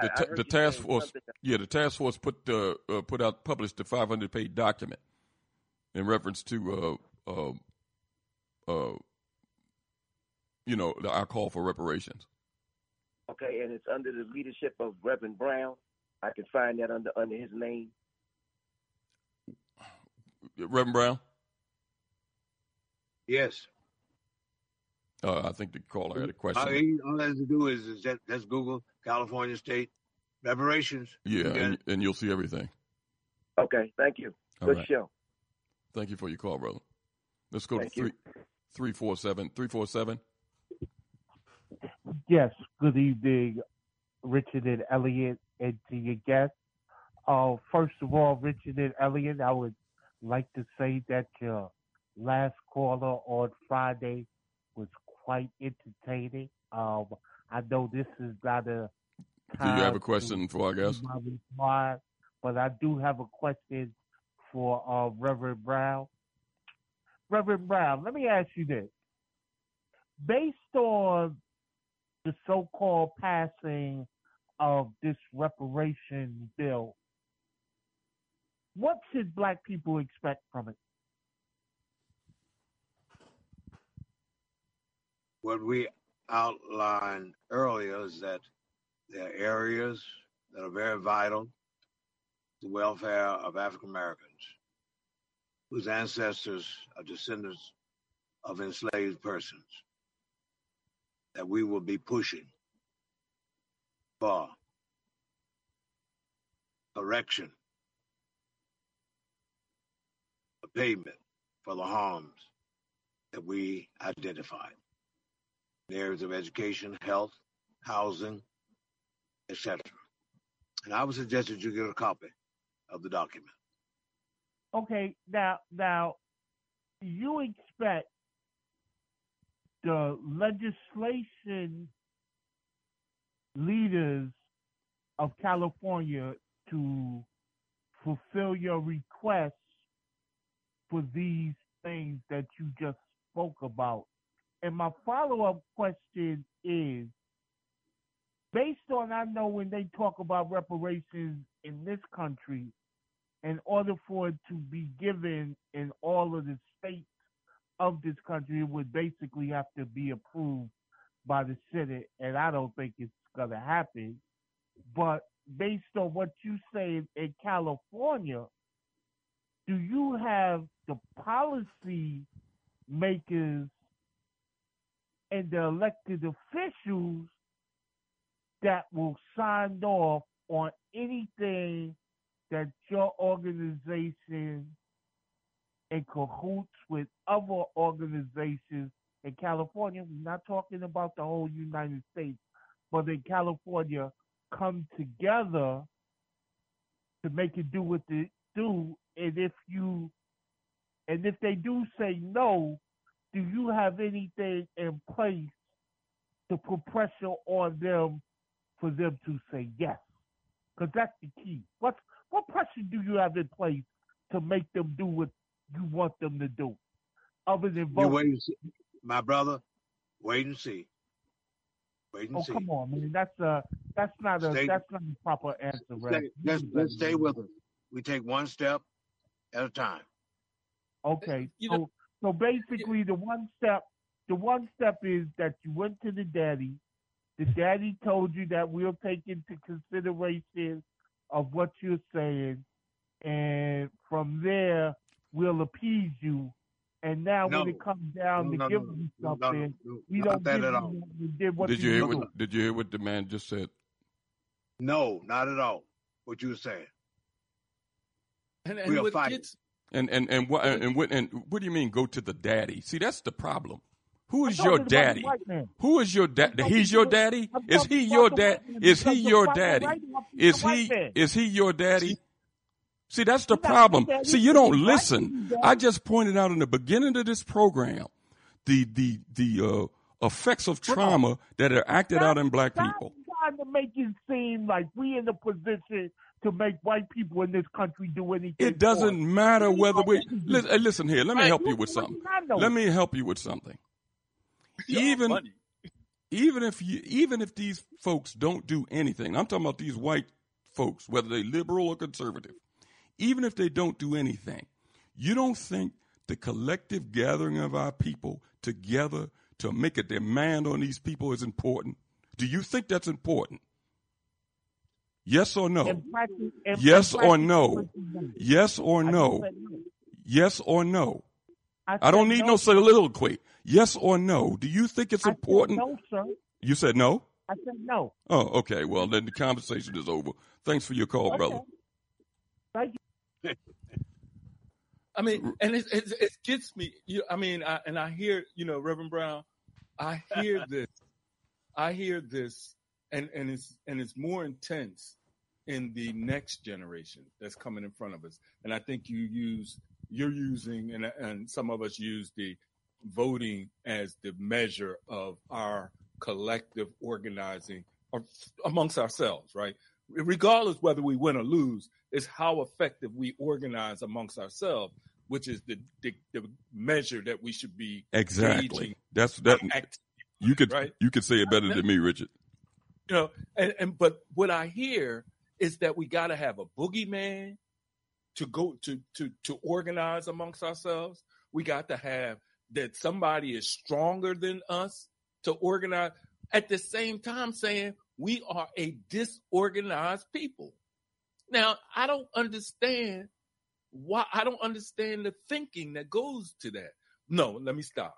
And I apologize to you, Reverend Brown, and to the Time for Awakening audience, because, you know, it just, as you review history, we in Reverend Brown in a group we dealt with David Walker. That's the image that comes to my mind in the David Walker appeal, and he gives the example of the enslaved person who was sent to purchase other enslaved people.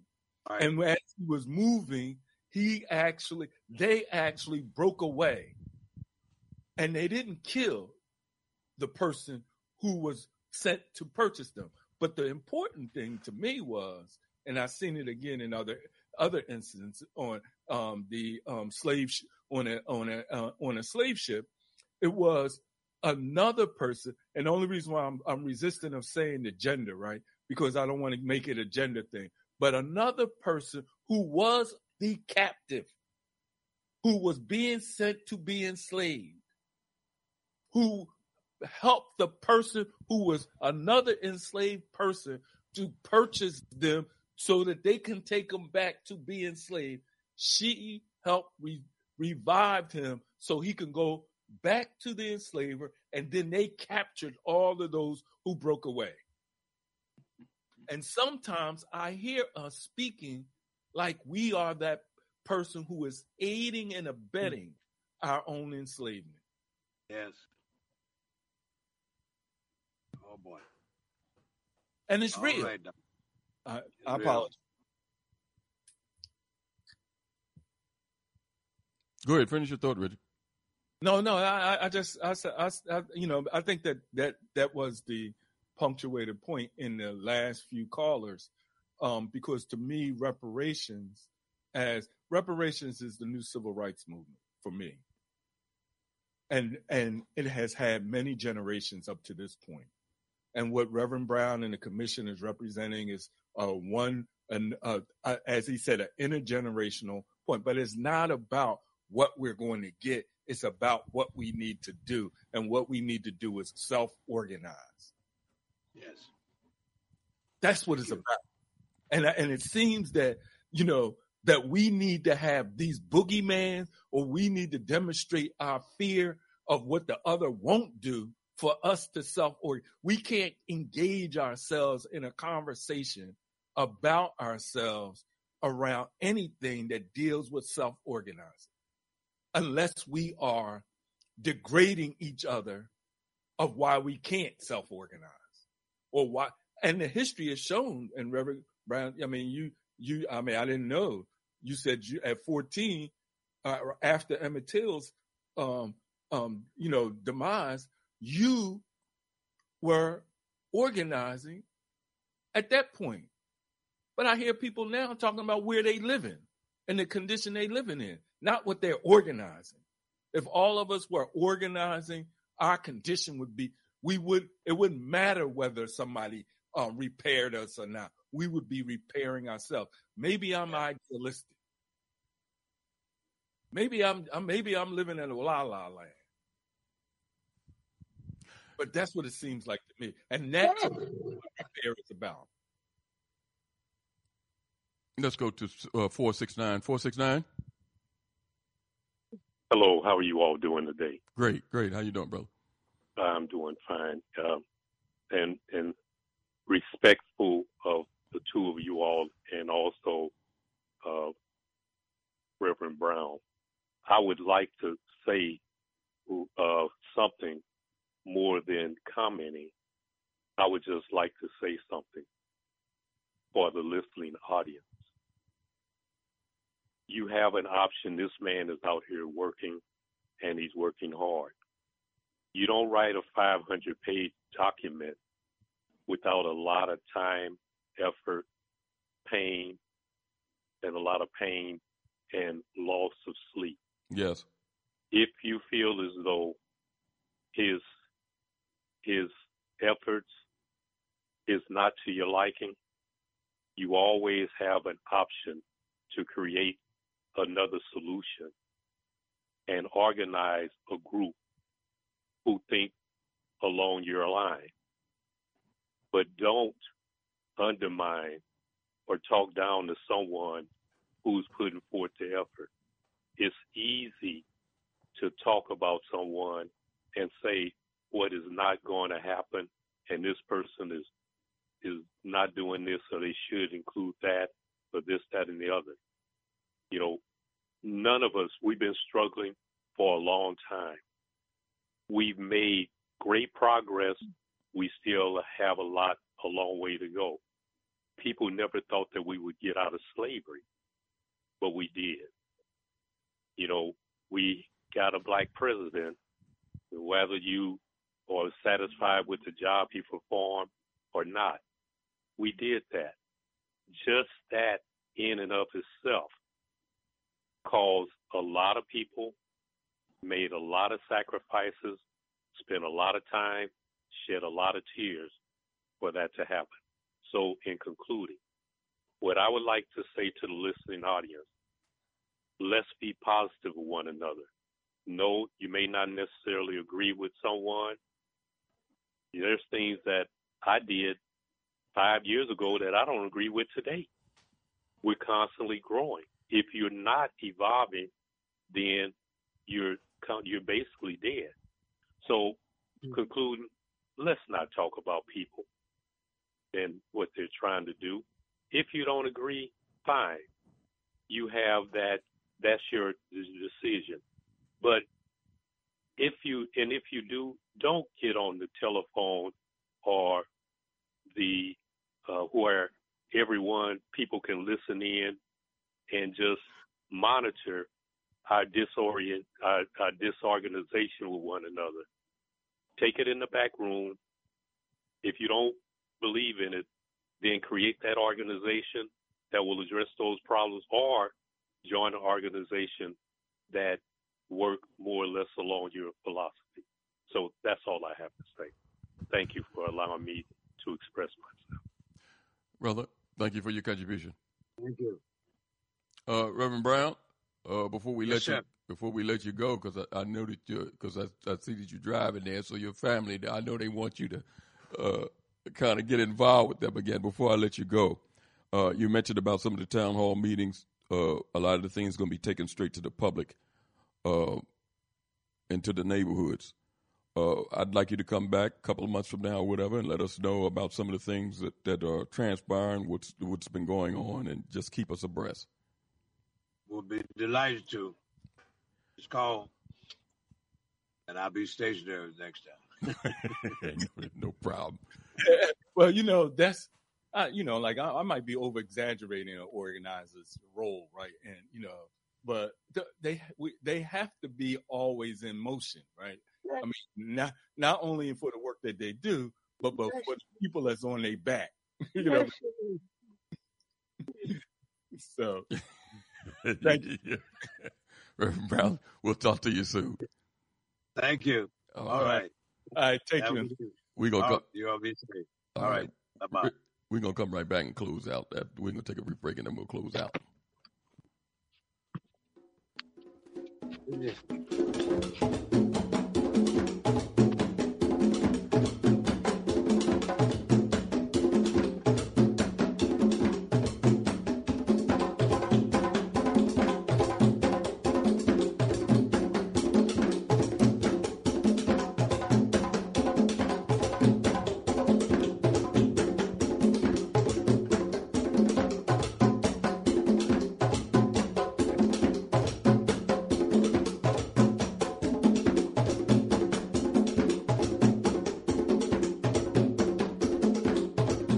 To Time for an Awakening. Time for an Awakening. With host Brother Elliot and Brother Richard on Time for an Awakening Media, part of the Black Talk Radio Network. For podcasting or live program scheduling, hit them up at timeforanawakening@gmail.com. All Insurance Incorporated, an African-American owned and operated insurance agency in business for over 20 years, located at 231 Southeastern Road in Glenside, PA, with other offices in Germantown and West Philadelphia. Call now for commercial insurance quotes, homeowners insurance quotes, automobile insurance quotes, notary and tax services, representing over 15 major A-rated insurance companies, offering a discount on all notary services when you call in for a free quote. Call this number, 215-885-2444. That number is 215-885-2444. 215-885-2444. All Insurance Incorporated. Before your roof becomes unruly, call Dooley. Dooley Brothers, specializing in shingle, rubber roofs, gutters, downspouts, and vinyl sidings. Call for your free estimate today. 215-224-3882. That's 215-224-3882. Dooley Brothers Roofing, the roofing experts you can trust. That number again, 215-224-3882. 215-224-3882. Before your roof becomes unruly, call Dooley. RG Electrical Inspections provides electrical inspections for realtors, licensed electricians, and homeowners. Licensed and insured underwriter, serving Philadelphia and surrounding area. Call today, 484-268-9837. Escape the digital plantation. abibitumi.com, abibitumi.tv, abibitumitv.com, abibitumi.store are here for you. You are ready to be free of non-African social media. Don't run from danger, run to safety. abibitumi.com is here for you. You are ready to be free of digital plantations to control your own products. abibitumi.store is here for you. ABIBITUMI, Black Power, ABIBITUMI. The only word you need to know to join your global Kemetiu Black family, to join your interconnected Kemetiu Black communities. Escape the digital plantation now. abibitumi.com, abibitumi.tv, abibitumitv.com, abibitumi.store. We are here for you. Escape the digital plantation.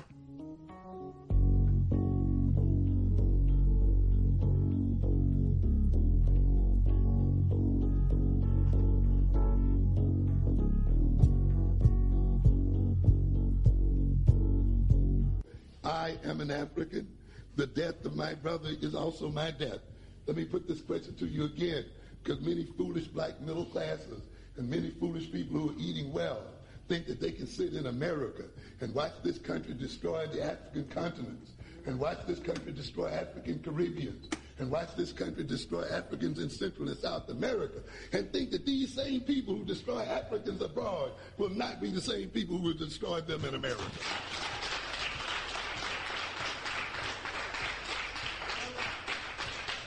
There are fools in this country who try to claim that they are not Africans, who claim that they do not see color, as if their not seeing color makes any difference in the world.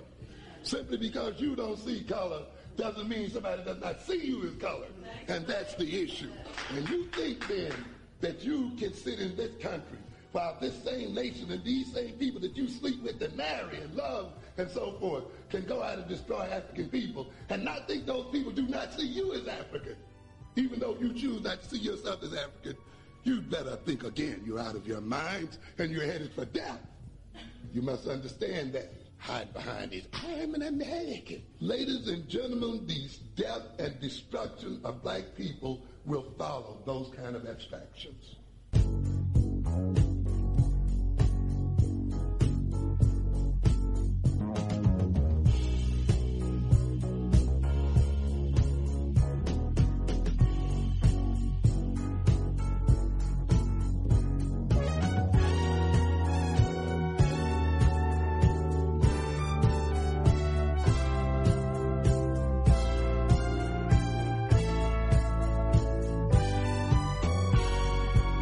probably the next 5 or 10 years will indicate whether or not the black man can survive. Our struggle for survival is a very real struggle, and the white man has prepared genocide for black people. Unemployment, the black man is no longer necessary. Unemployment is going to be a way of life for black people. We are going to face increasing dangers and problems as the days pass, and we're totally unequipped as black people to deal with them. We're a part of a slave culture. We have no preparation. We have no black institutions capable of dealing with white racist institutions designed to serve only white people. We must deal with the problem that confronts black people by building black institutions, by understanding that only a separatist position is a viable position for black people. Any organization or any leader in America who today advocates integration is a foe and an enemy of black people and their survival in the coming years.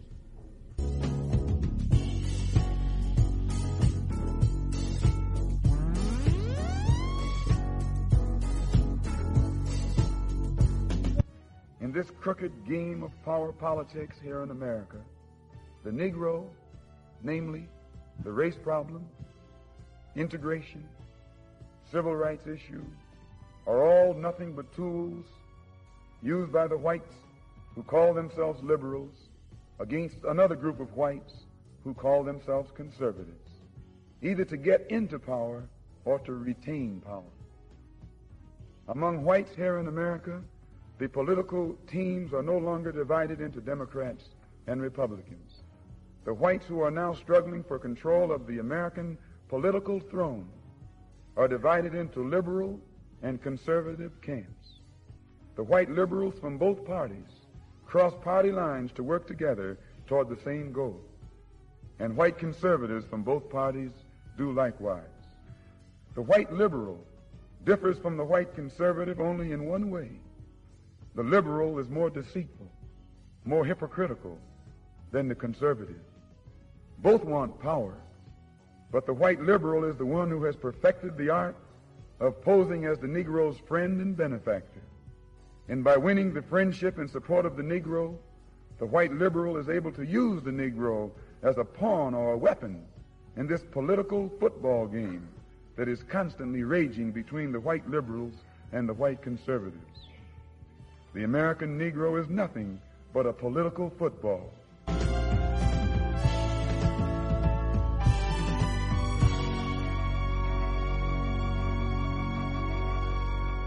You are listening to Time for an Awakening. Time for an Awakening with host Brother Elliot and Brother Richard on Time for an Awakening Media, part of the Black Talk Radio Network. For podcasting or live program scheduling, hit them up at timeforanawakening@gmail.com. Welcome back. Welcome back to Time for an Awakening. It's 9:10 here in the city of Philadelphia, and the Sunday edition of Time for an Awakening. I want to thank our special guest that spent some time with us, activist, organizer, and vice chair of the California Reparations Task Force, Dr. Amos Brown. Brother Richard. Yes, sir. Before we wind things down, man, it's important. Me and you, what we do is bring folks on here from all over the country that is interested in the welfare, the stability, and the freedom of our people. And a lot of them have blueprints and ways to organize. And we've been just thankful that the people that we've had on are not only just talking about these things, they're organizing. They have a track record. They're showing something that they're doing. It's important that, Reverend Brown talked about the book about the fall of Rome. Mm-hmm. We can see the handwriting on the wall for this society. You even hear white folks talking about our democracy is in trouble. You heard it, right, Richard? Yeah. That's what this January 6th hearing is about, right? And and some black folks repeat the same thing. Our democracy is in trouble. So if you see this place that you've been living in and being oppressed in is in trouble, what do you do as black folks? Now, some of our people are trying to help bolster it. You see it all the time. others are trying to organize to save our babies, our people. That's the key.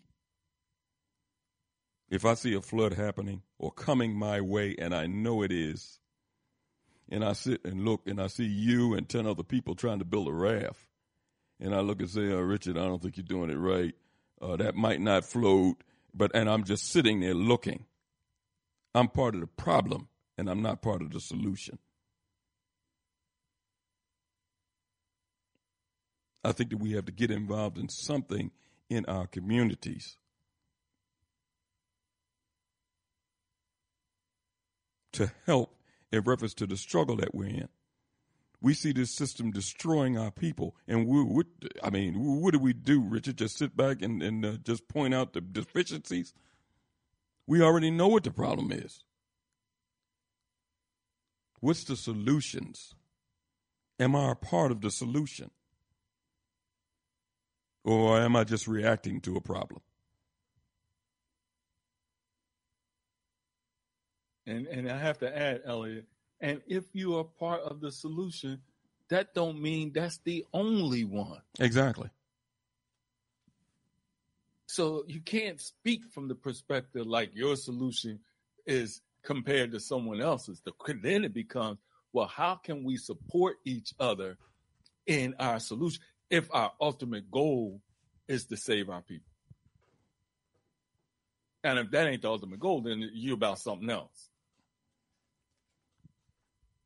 Yeah, you're right about that. Listen, if somebody has a better widget or whatever, blueprint template to do that, then we should table what we're talking about and join in with something else. Because it's all about the same goal. Mm-hmm. I just,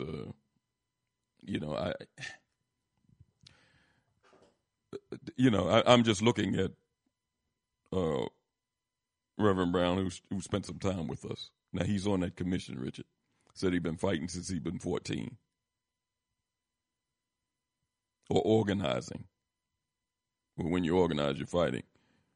Since he's been 14. He's 81. And it's a sister on that commission. I believe if you look, I see her as Mailer. You know, me following Clubhouse. Mailer X might be Mealy. I don't know if that's her real name. But she's like 27. She's in her 20s. So when he said it was an intergenerational, and she's linked up that I know that I listen to, others who within that age range between 20 and 30, particularly. Oh, but listen, I understand that. It's plenty of people involved in that network. Mm-hmm. One of our guests that was on prior to Reverend Brown being on, that turned me on to Reverend Brown, is a part of that network. It's people out there working. Reverend Brown is 81, Richard. I mean, listen, I don't know who the Almighty going to spare, how long they're going to be here. But if things go according to just the chronological age, he might not be around to see. So who is he fighting for, Richard? Mm. Is he fighting for himself? Mm. Who is he, Richard? Who is he fighting for?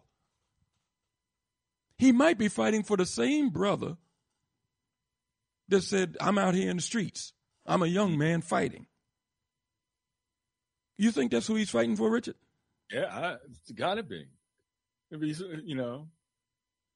fighting for our own liberation. You see what he said when he opened. He used the Reverend, was that Sherman, those ministers? Yeah, and man, he almost read my mind. He used them as the example. And what did he say? We would rather be amongst ourselves. And I have to do this, Elliot. It was even when Johnson took back and all the 40 acres, did that stop black folks from creating and organizing to their own self-interest? I have to say this. Hell no. Because that's what brought the red coats, the red sheep, the red shirts, the Klan. because of the effectiveness, even though the federal and state lawmakers, owners of land, went against them, that did not stop them from organizing in their own self-interest. Yeah, they didn't give up. Exactly. That's why I'm like, it takes me off the Richter scale when I hear, I don't have no problem with constructive criticism. I don't have no problem with adding to. I have a problem when you can't discern when you provide the perspective that you provide. Because the same perspective is not applicable every time. When it gets to that, then it ain't a perspective. It's a narrow, focused rhetoric that is not conducive to developing any kind of strategic understanding or thinking for individuals or groups. It's like propaganda or like marketing. They telling you the same thing over and over, trying to get you to get something you don't want. But if we're to develop a people to be able to organize for power in our own self-interest, then we, especially as Reverend Brown says, as the report brings out in California, using California, and others have said it, especially when the oppression we've been under have made us ill. We cannot walk around acting like we're healthy individuals or a healthy people, trying to get power in a place that wants us to remain powerless. We can't do that. We got to do working while healing. That makes more sense. Yeah. You know, I looked at what Brother Otis just put in the chat room, the sister that you were talking about. Mm-hmm. Oh, did you see it? No, not yet. Yeah. Oh, yeah. And you know, I'm looking at her because there's several young people that's on that commission and people that contributors. When you look at all that list of contributors, Richard. Mm-hmm. You saw it. You saw the list of contributors. Yeah. Several of the contributors have been on this program.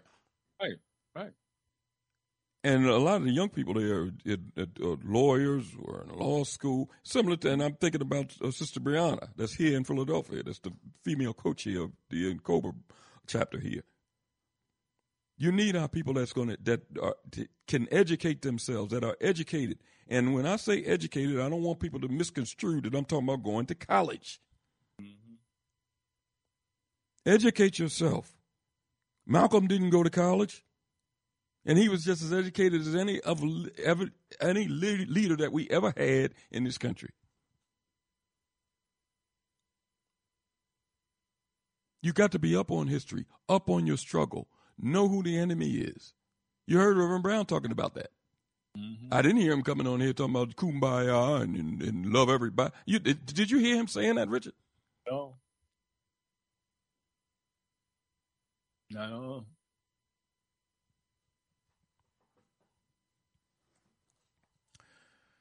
That's why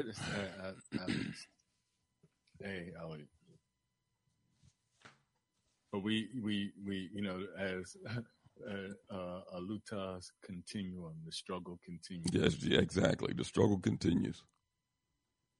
And maybe some of us will learn not to struggle so much with one another, especially when we listen, it's different if you got somebody going in the opposite direction.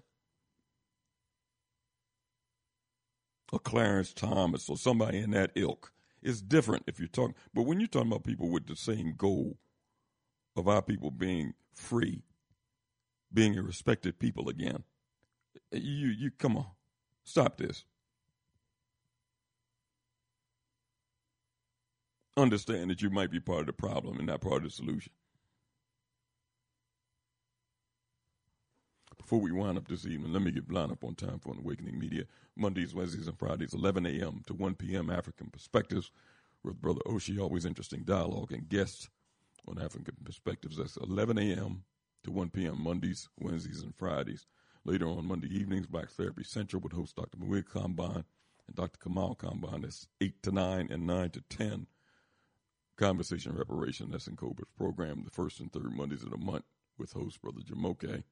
On Tuesday, 8 to 10 p.m., Black Reality Think Tank with Dr. William Rogers.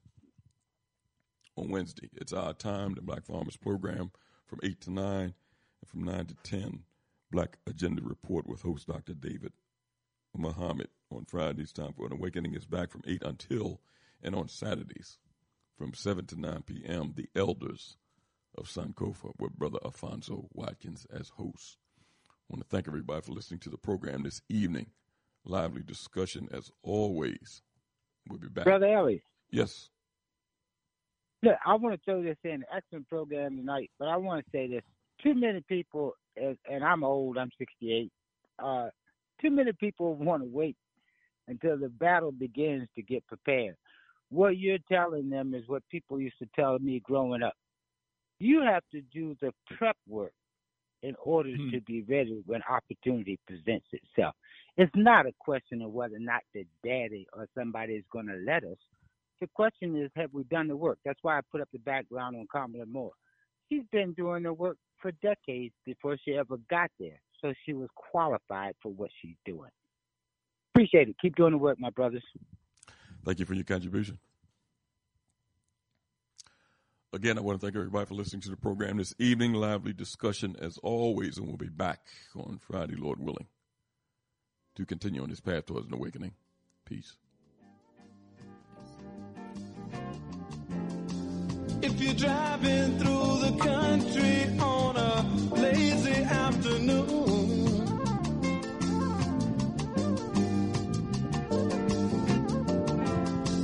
or you're watching your children playing after school,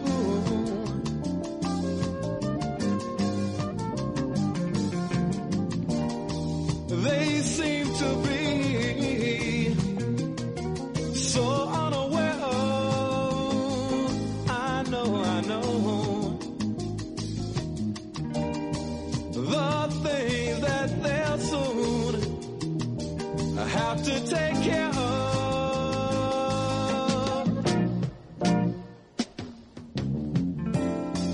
We've got to do something, yeah, to save the children.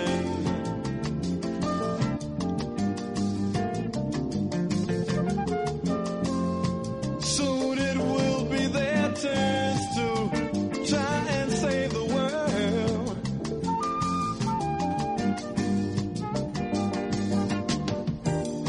Right now they seem to play such a small part of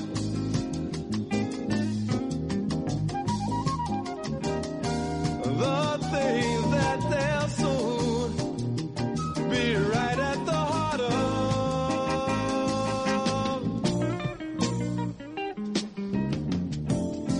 My little Tommy, he said he wants to be a fireman.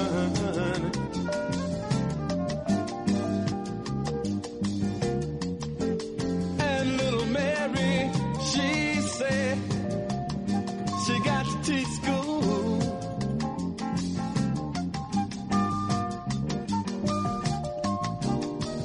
If we know all we say we know about the problems,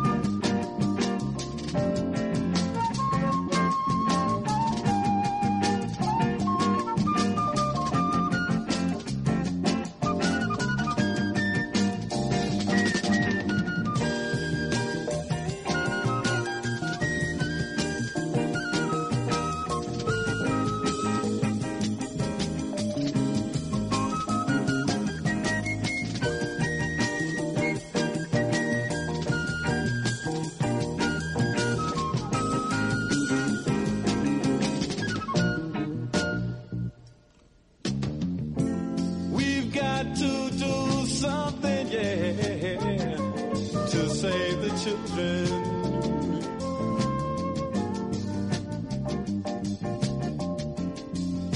Soon it will be their turns to try and save the world.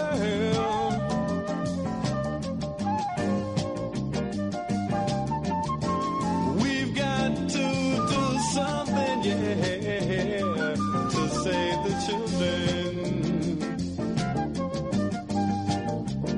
To save the children. To save the children.